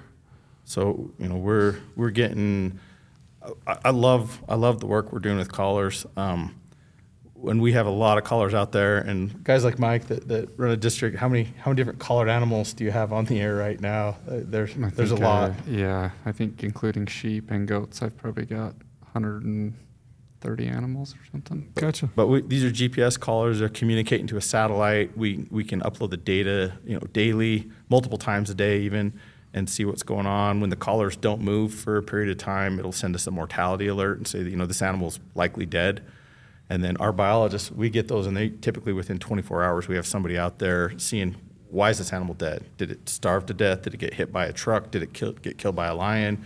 Did it get caught in a fence? And by determining cause-specific mortality, we can identify limiting factors for these deer populations and then focus management. Like we've changed the way we manage cougar hunting in Utah quite a bit. We've added a whole bunch of our cougar units into our predator management designation where essentially there's no cap, where, and because we're realizing cougars are a limiting factor here. They're suppressing this deer population. They're not letting it bounce back after a bad winter or whatever you might have had. And so, and we're seeing, or we see, okay, these animals are starving to death.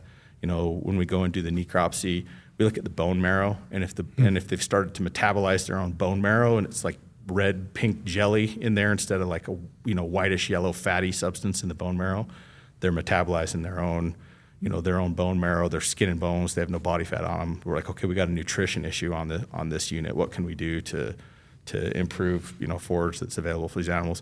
So yeah, and we've changed the way we manage cougars across a lot of the state, and we really want to be able to have that data. We're identifying migration corridors where animals are crossing roads. We're working with the Department of Transportation to put in the correct kind of fencing and over crossing structures. I love that when we do our population models, we're not saying, okay, well, adult doe survival was 87% on a study they did in Montana back in 1986. Yeah. It's like, no, what was adult doe survival on the beaver this year? Yep. So we were able to plug in real-time data from local areas when we were trying to figure out how many deer we have there.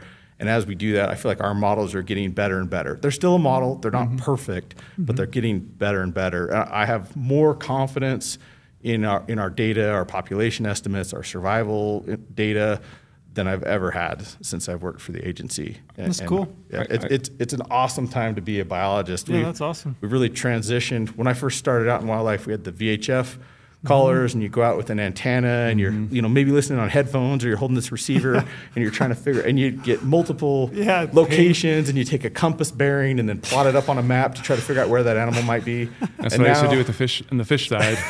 Now I can be in my sweatpants in my basement and pull it up on my laptop and see like a precise pinpoint location of exactly where in your hay these boots. animals have been for the last however long, and it's awesome, and it's given us better data so we can make better management decisions. Is there any concern with all that data becoming, more publicly available, and then hunters could then turn around and use that to a way that might not be beneficial then for the wildlife? Like not maybe given pinpoint this deer is here throughout the whole season, but even the corridors, migration areas where they're going to be at most of the year to could negatively benefit the work that you guys are doing because it does become publicly available. And people can download it, they can put it in wherever they want and use it to, something that could affect the herds. You guys don't publicly put that out there, do you?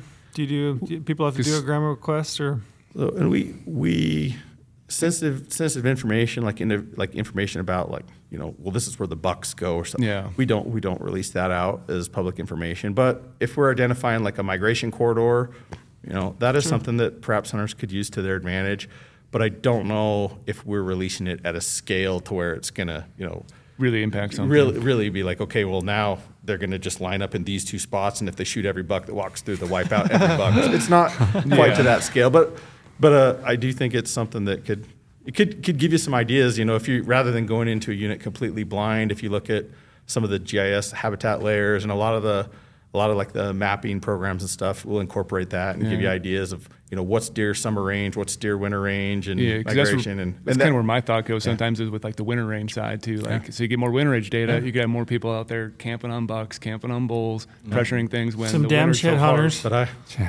But I mean, I look at it, if I go hunt a third season deer hunt in Colorado, I'm looking where's the, you know, okay, what's our weather conditions this year? What's our winter range on this unit? All right, that's where I'm going to start looking to find bucks in November. So. Yeah. So it's more broad. So I see a little bit more okay with it, but when it starts getting narrowed down to specific animals or specific herds in that specific unit, then it's kind of fuzzy to me. We try to only share that data at a scale where hopefully it's not going to cross that line and to where it's, I just think it's great that we're finally getting on the ground data that's specific to our deer herds, our units. You know, you're taking that data and then you're plugging it back into the models. So we're not working on data that was done, like you said, from a study that was done in Colorado in the 50s or the 60s. Well, I think it's really cool. It's like a local biologist. It gives you more confidence in making changes. Right? Yeah, Sometimes when you're not super confident, the easy answer is same as last year, right? Like it's easier to do the same rather than make a change that you think needs to happen if you don't have the data to back it up. But like with what we have,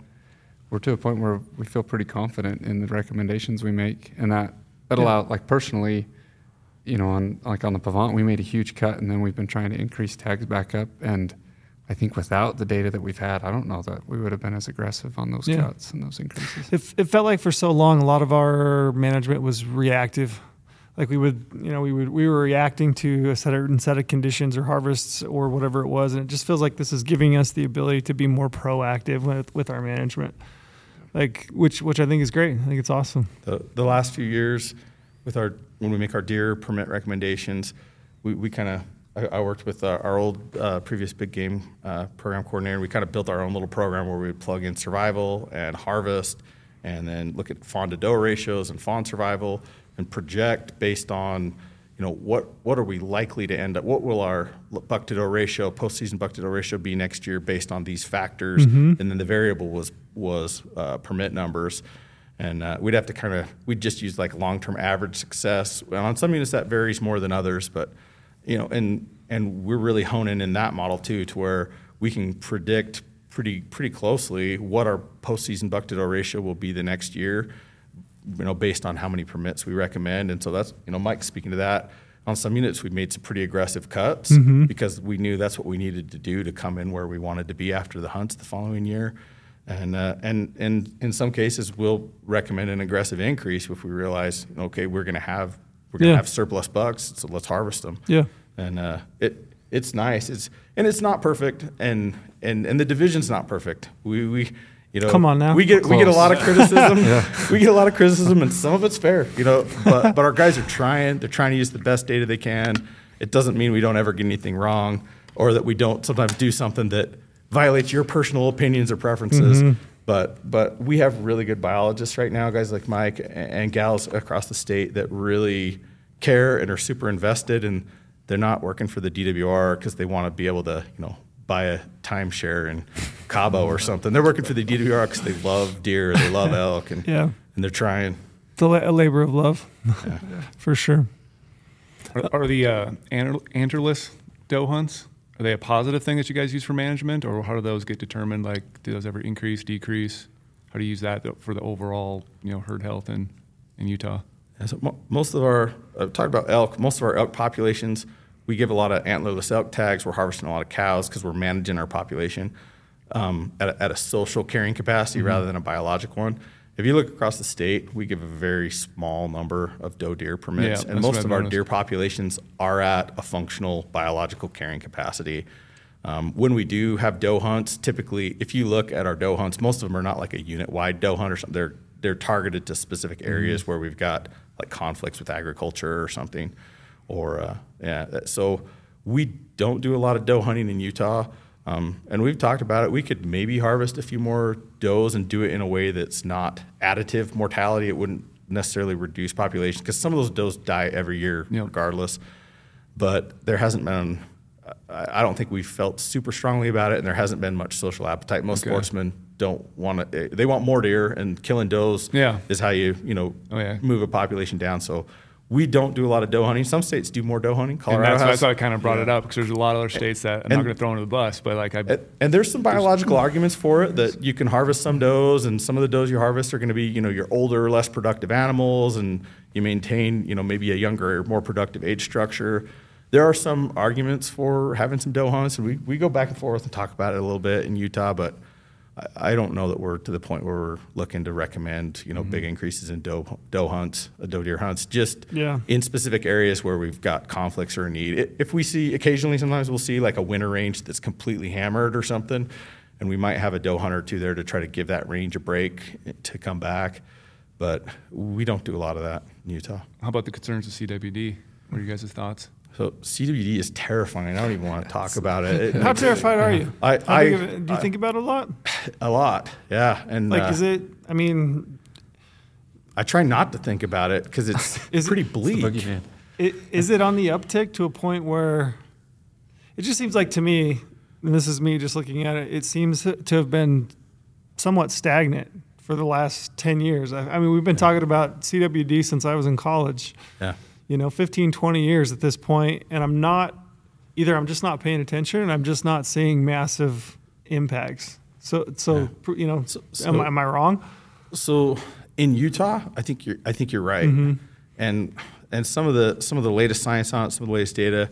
If you look at parts of like north central Colorado or south central Wyoming, they've seen CWD prevalence really shoot up to the point where it's starting to affect population numbers in deer, and in both of those states, they manage for a much higher postseason buck to doe ratio than we do in Utah. Like the average postseason buck to doe ratio in Utah is probably right around 20 bucks per 100 does. In Colorado and Wyoming, it's probably in the 30 to 40 range. And some of the data suggests that because we've managed generally for a lower buck to doe ratio in Utah, We've kept CWD we've kept out. CWD, our prevalence is pretty low. That's interesting, yeah. Really.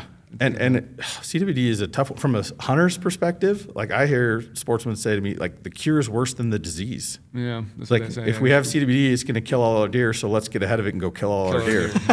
Yeah. Yeah, That's and what I get where they're I coming like from. that one. I understand. I can get behind that one. I understand where they're coming from. The apocalypse is coming. Let's just cut a wide Well, swath. from all you got on them. So part of my fear and frustration with CWD is I don't know if we have a really great answer to what we do with it. I don't want to get to the point where they are in some parts of Colorado and Wyoming where they have super high prevalence and they're starting to see, population level impacts from CWD. I do not want to get there. But I also don't want to get there artificially by Yeah. killing all of our bucks so that we don't have. Yeah. Exactly. So we're working out. We have a veterinarian that's sharp and she's on it and watching it, and I've been looking at some of the media that Colorado just put out, trying to educate folks and landowners, and that's one of the challenges they have is private landowners typically want to manage for higher buck to doe ratios on private land than you're going to see on public land, and so then you end up with reservoirs potentially of CWD positive bucks, which are most likely to have and most likely to spread the disease. I wish I had great answers and we had like a clear strategy for how we get ahead of CWD, and Maybe you're already maybe that's doing why it. I'm so afraid of it because I don't know if I have the answers. Yeah. And I don't want to lose deer. Yeah. Deer already have enough thrown Yeah. at them. I do not want to throw one more thing at mule deer. I love deer. I'm a deer guy. Yeah. It seems like I spend all my time working on elk, but deer is what I love. It's just like Brady. He spends all of his time killing elk, but he Yeah. supposedly loves deer. Thinks about deer all the time. Yeah, deer, why are deer taking it in the short so bad compared to everything else? What is it? Like, if you look at the national population of mule deer, I mean, I say national, but they're obviously only in the West. I am that smart, at least, to know that. Why are they getting killed so bad? Deer elk They're are temperamental, just like Brady. Sensitive. elk are They are generalists. sensitive. Elk are generalists. Elk They're opportunists. Elk They'll are, go elk are wherever. tough. Elk, Yeah. if they normally migrate to an area and we build a city in that area, they migrate somewhere else. If all the grass is covered up, the elk eat shrubs. See, The Brady? elk Elk. elk elk figure it out. Elk don't starve to death in the winter hardly ever. It's quite rare to have like a large scale die off of elk. Elk are kind of they're the slow and steady species. Their reproductive rates aren't as high as deer, but their survival rates are a lot higher. We've got cow elk that are 20 plus years old they're maybe not having a calf every year, but they're still having calves some of the time, And elk just kind of chug along, slow and steady. They can deal with changing migration patterns, changing movements. They're more resilient to predators. They can eat a way bigger variety of diets. And mule deer are special and amazing and deserve protection. Just because they're harder just because they're harder than elk doesn't mean they're not less important. Yeah. But deer are way more specific with their diet, with their dietary requirements and what they eat. Their digestive system is more specialized. They seem to be more true to like historical migration patterns and movements. They don't deal with disturbance and change to some of those things as well as elk. So it's human expansion.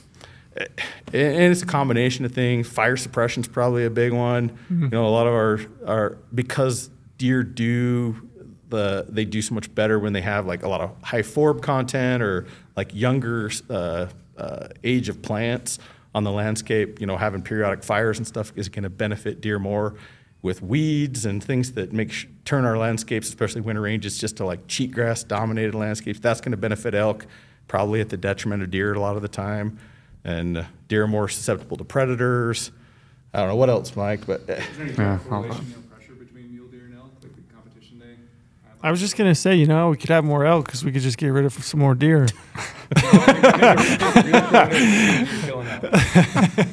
That's how I think.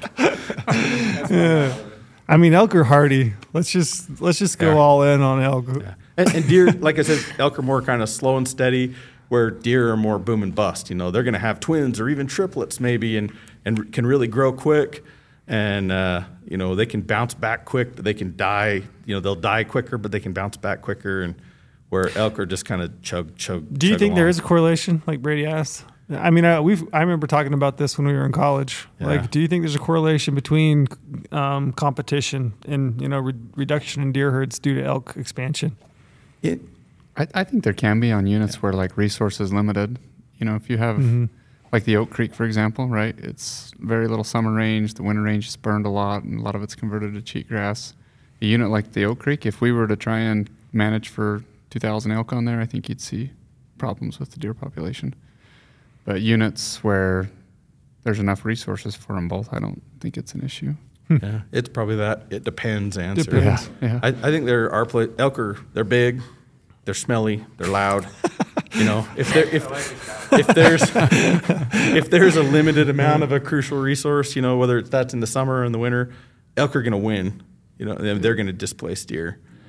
But that's really hard to prove. We did a big study on the Book Cliffs unit that has a really limited amount of summer range.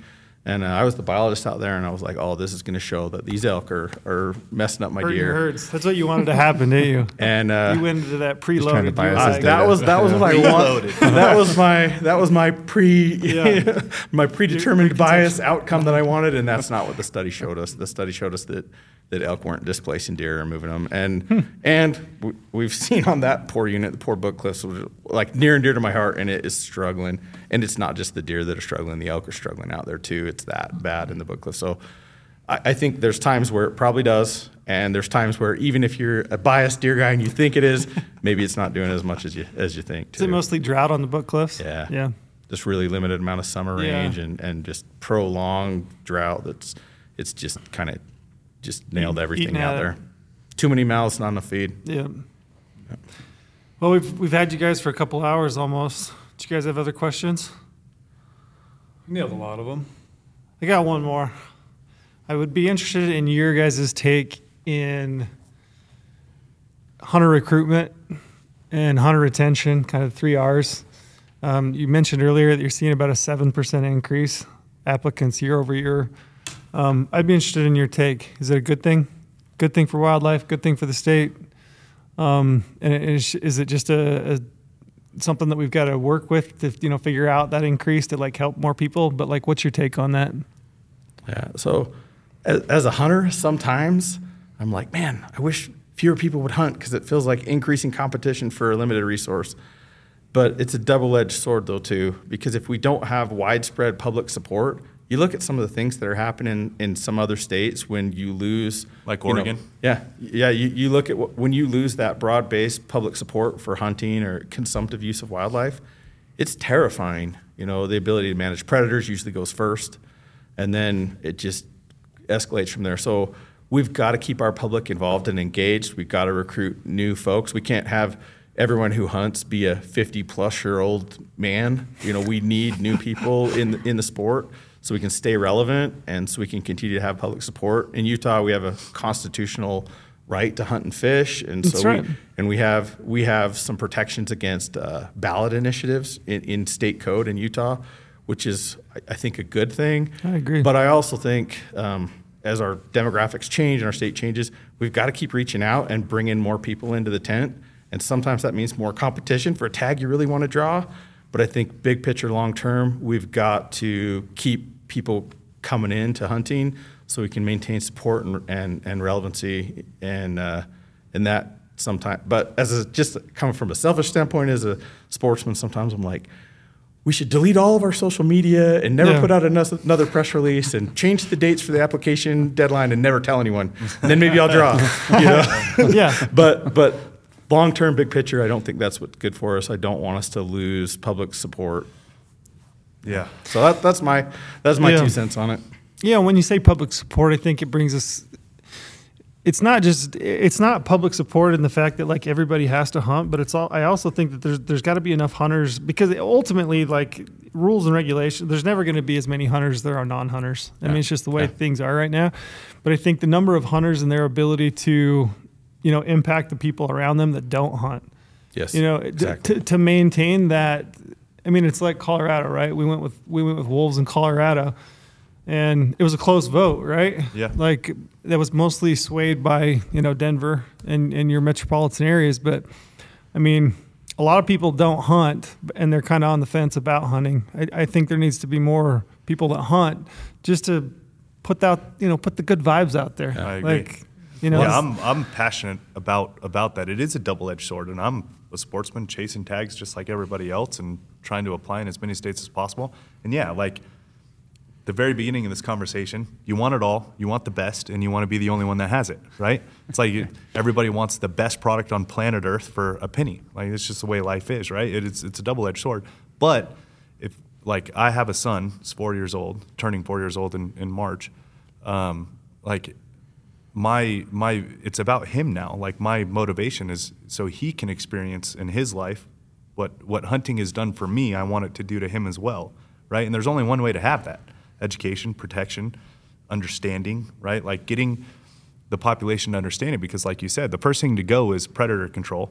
Well, that's a big thing to go. I mean, you look at California, Oregon, like that's a big thing to go. It massively impacts the opportunity of hunting overall. So more hunters, specifically non-resident hunters, spending their money in their neighboring states, right? Help thy neighbor. Like that is the part of hunting. Like we need more understanding, more compassion for it, you know, more support of it, so you guys can do your jobs better. Like so you don't have to deal with what so you Oregon get that and Christmas Colorado. bonus. Yeah, Christmas bonus. That's what you know what I it's mean? all about. Like it's a hard conversation to have because you can't have it. It's not a 2-minute conversation. It's a double-edged sword. You have to talk about both sides of it. But what are you willing to give up for the benefit of what you're trying to protect, right? It's like I will fight tooth and nail to protect it for my son and his son, right? If he's lucky enough to have one. But that comes at the expense of me having to compete over tags. I'm willing to do that, you know, for the sake of him. Yeah, I just thought it was interesting. I wanted to dig into that. I just wanted to hear your perspective as somebody that works for the state and kind of what you guys think as far as the growth and popularity in Western big game hunting. Yeah, as I work for the state and start to look at things at a broader and broader perspective, I think it's changed my opinion on that a little bit to where I realize, like you said, not everyone necessarily needs to put in for tags and go out and hunt. Yeah. But I want everyone to be not too far removed from someone who does. Yep. And I want all the hunters and sportsmen out there to be, you know, good ambassadors for what we do and for wildlife management and for hunting as an important wildlife management tool. And educate those people on what it is that we do. Yeah, Like, and in platforms like this, like you guys' podcast, you know, I hope that folks listen to this that maybe aren't, super into hunting deer or elk or something, and maybe they listen to this and realize like, okay, this can be done sustainably, responsibly. It's important to people, and I want it to stay something that's socially acceptable and supported. Yeah. It's like I got You a guys are cousin lucky that's to be LARP. in Utah though with that. Yeah, we Utah's are. got you guys have something special. Sorry to cut you off, but like you guys have something special about you guys are hunters yourselves, and a lot of your a lot of the biologists in DWR, you guys have such a culture of hunting within the state where you hunt somewhere like Colorado, and the Fish and Game agent that's checking you is like a lot of the times an anti-hunter. So you're already the devil to them before they even come and try to police what you're doing, right? It's like they have a motivation there that's just, first of all, not understanding, and it's a Yeah, I different will say in motivation than Utah, yours. in Utah, when I worked for the state, I would say most of the people that I knew hunted, almost all of them, and a lot of them got into it because they like to hunt and fish. So a true protection of what we have and what we do. Yeah. Like do you guys deal with a lot of other state fish and game agencies?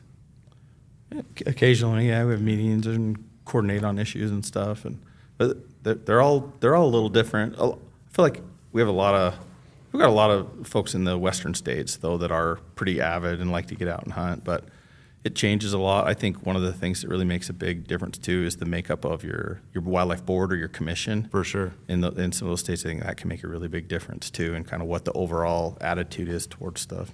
We have an awesome wildlife board in Utah. We might not always agree about trail cameras or something, but they love hunting. Yeah. They're supportive of hunting, and I feel really grateful for that. We've got good folks that work within our agency that they came to work here because they cared about it. They're passionate about it. I would say a huge percentage, very high percentage of our folks hunt or fish, and we have good support from our wildlife board as well. Good deal. Do you guys, off the top of your head, do you know your draw deadline? Do you know that? Either of you? I don't. If you don't, we'll drop it in the Go podcast. to gohunt.com Yeah. Of and you course. can find out where Yeah, our draw we'll drop it in the podcast. because if you ask the guys in charge of it, Yeah, they we'll can't hit it. remember right now. I'm used to the way, when it used to be a little bit earlier in the year, but we'll drop that in the podcast. But Utah's draw deadline is coming up.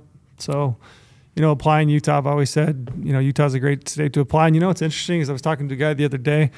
It's actually one of the more economical states to apply in at this point, even though you have to buy the hunting license. That hunting license is cheaper than a lot of states like Arizona or Nevada or who else? I'm trying to think, even Colorado's is more expensive for a non-resident. So, or Idaho, which, wow, $185, they're really sticking it to you just on that license. But, Utah is one of the more economical options to apply. I still think, I tell people all the time, general season deer hunting, like if you're a non-resident, that can still be a hunt that you could plan on doing every 3 to 5, 6 years. It's still a fantastic hunt. And it sounds like we're still growing some deer.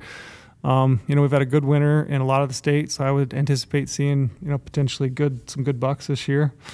As long as you're doing it, you might as well throw your name in the ring for any and all species that you're interested in. Because like you said, there is those random opportunities to draw a permit. So apply in Utah. April 27th. April 27th. There you go.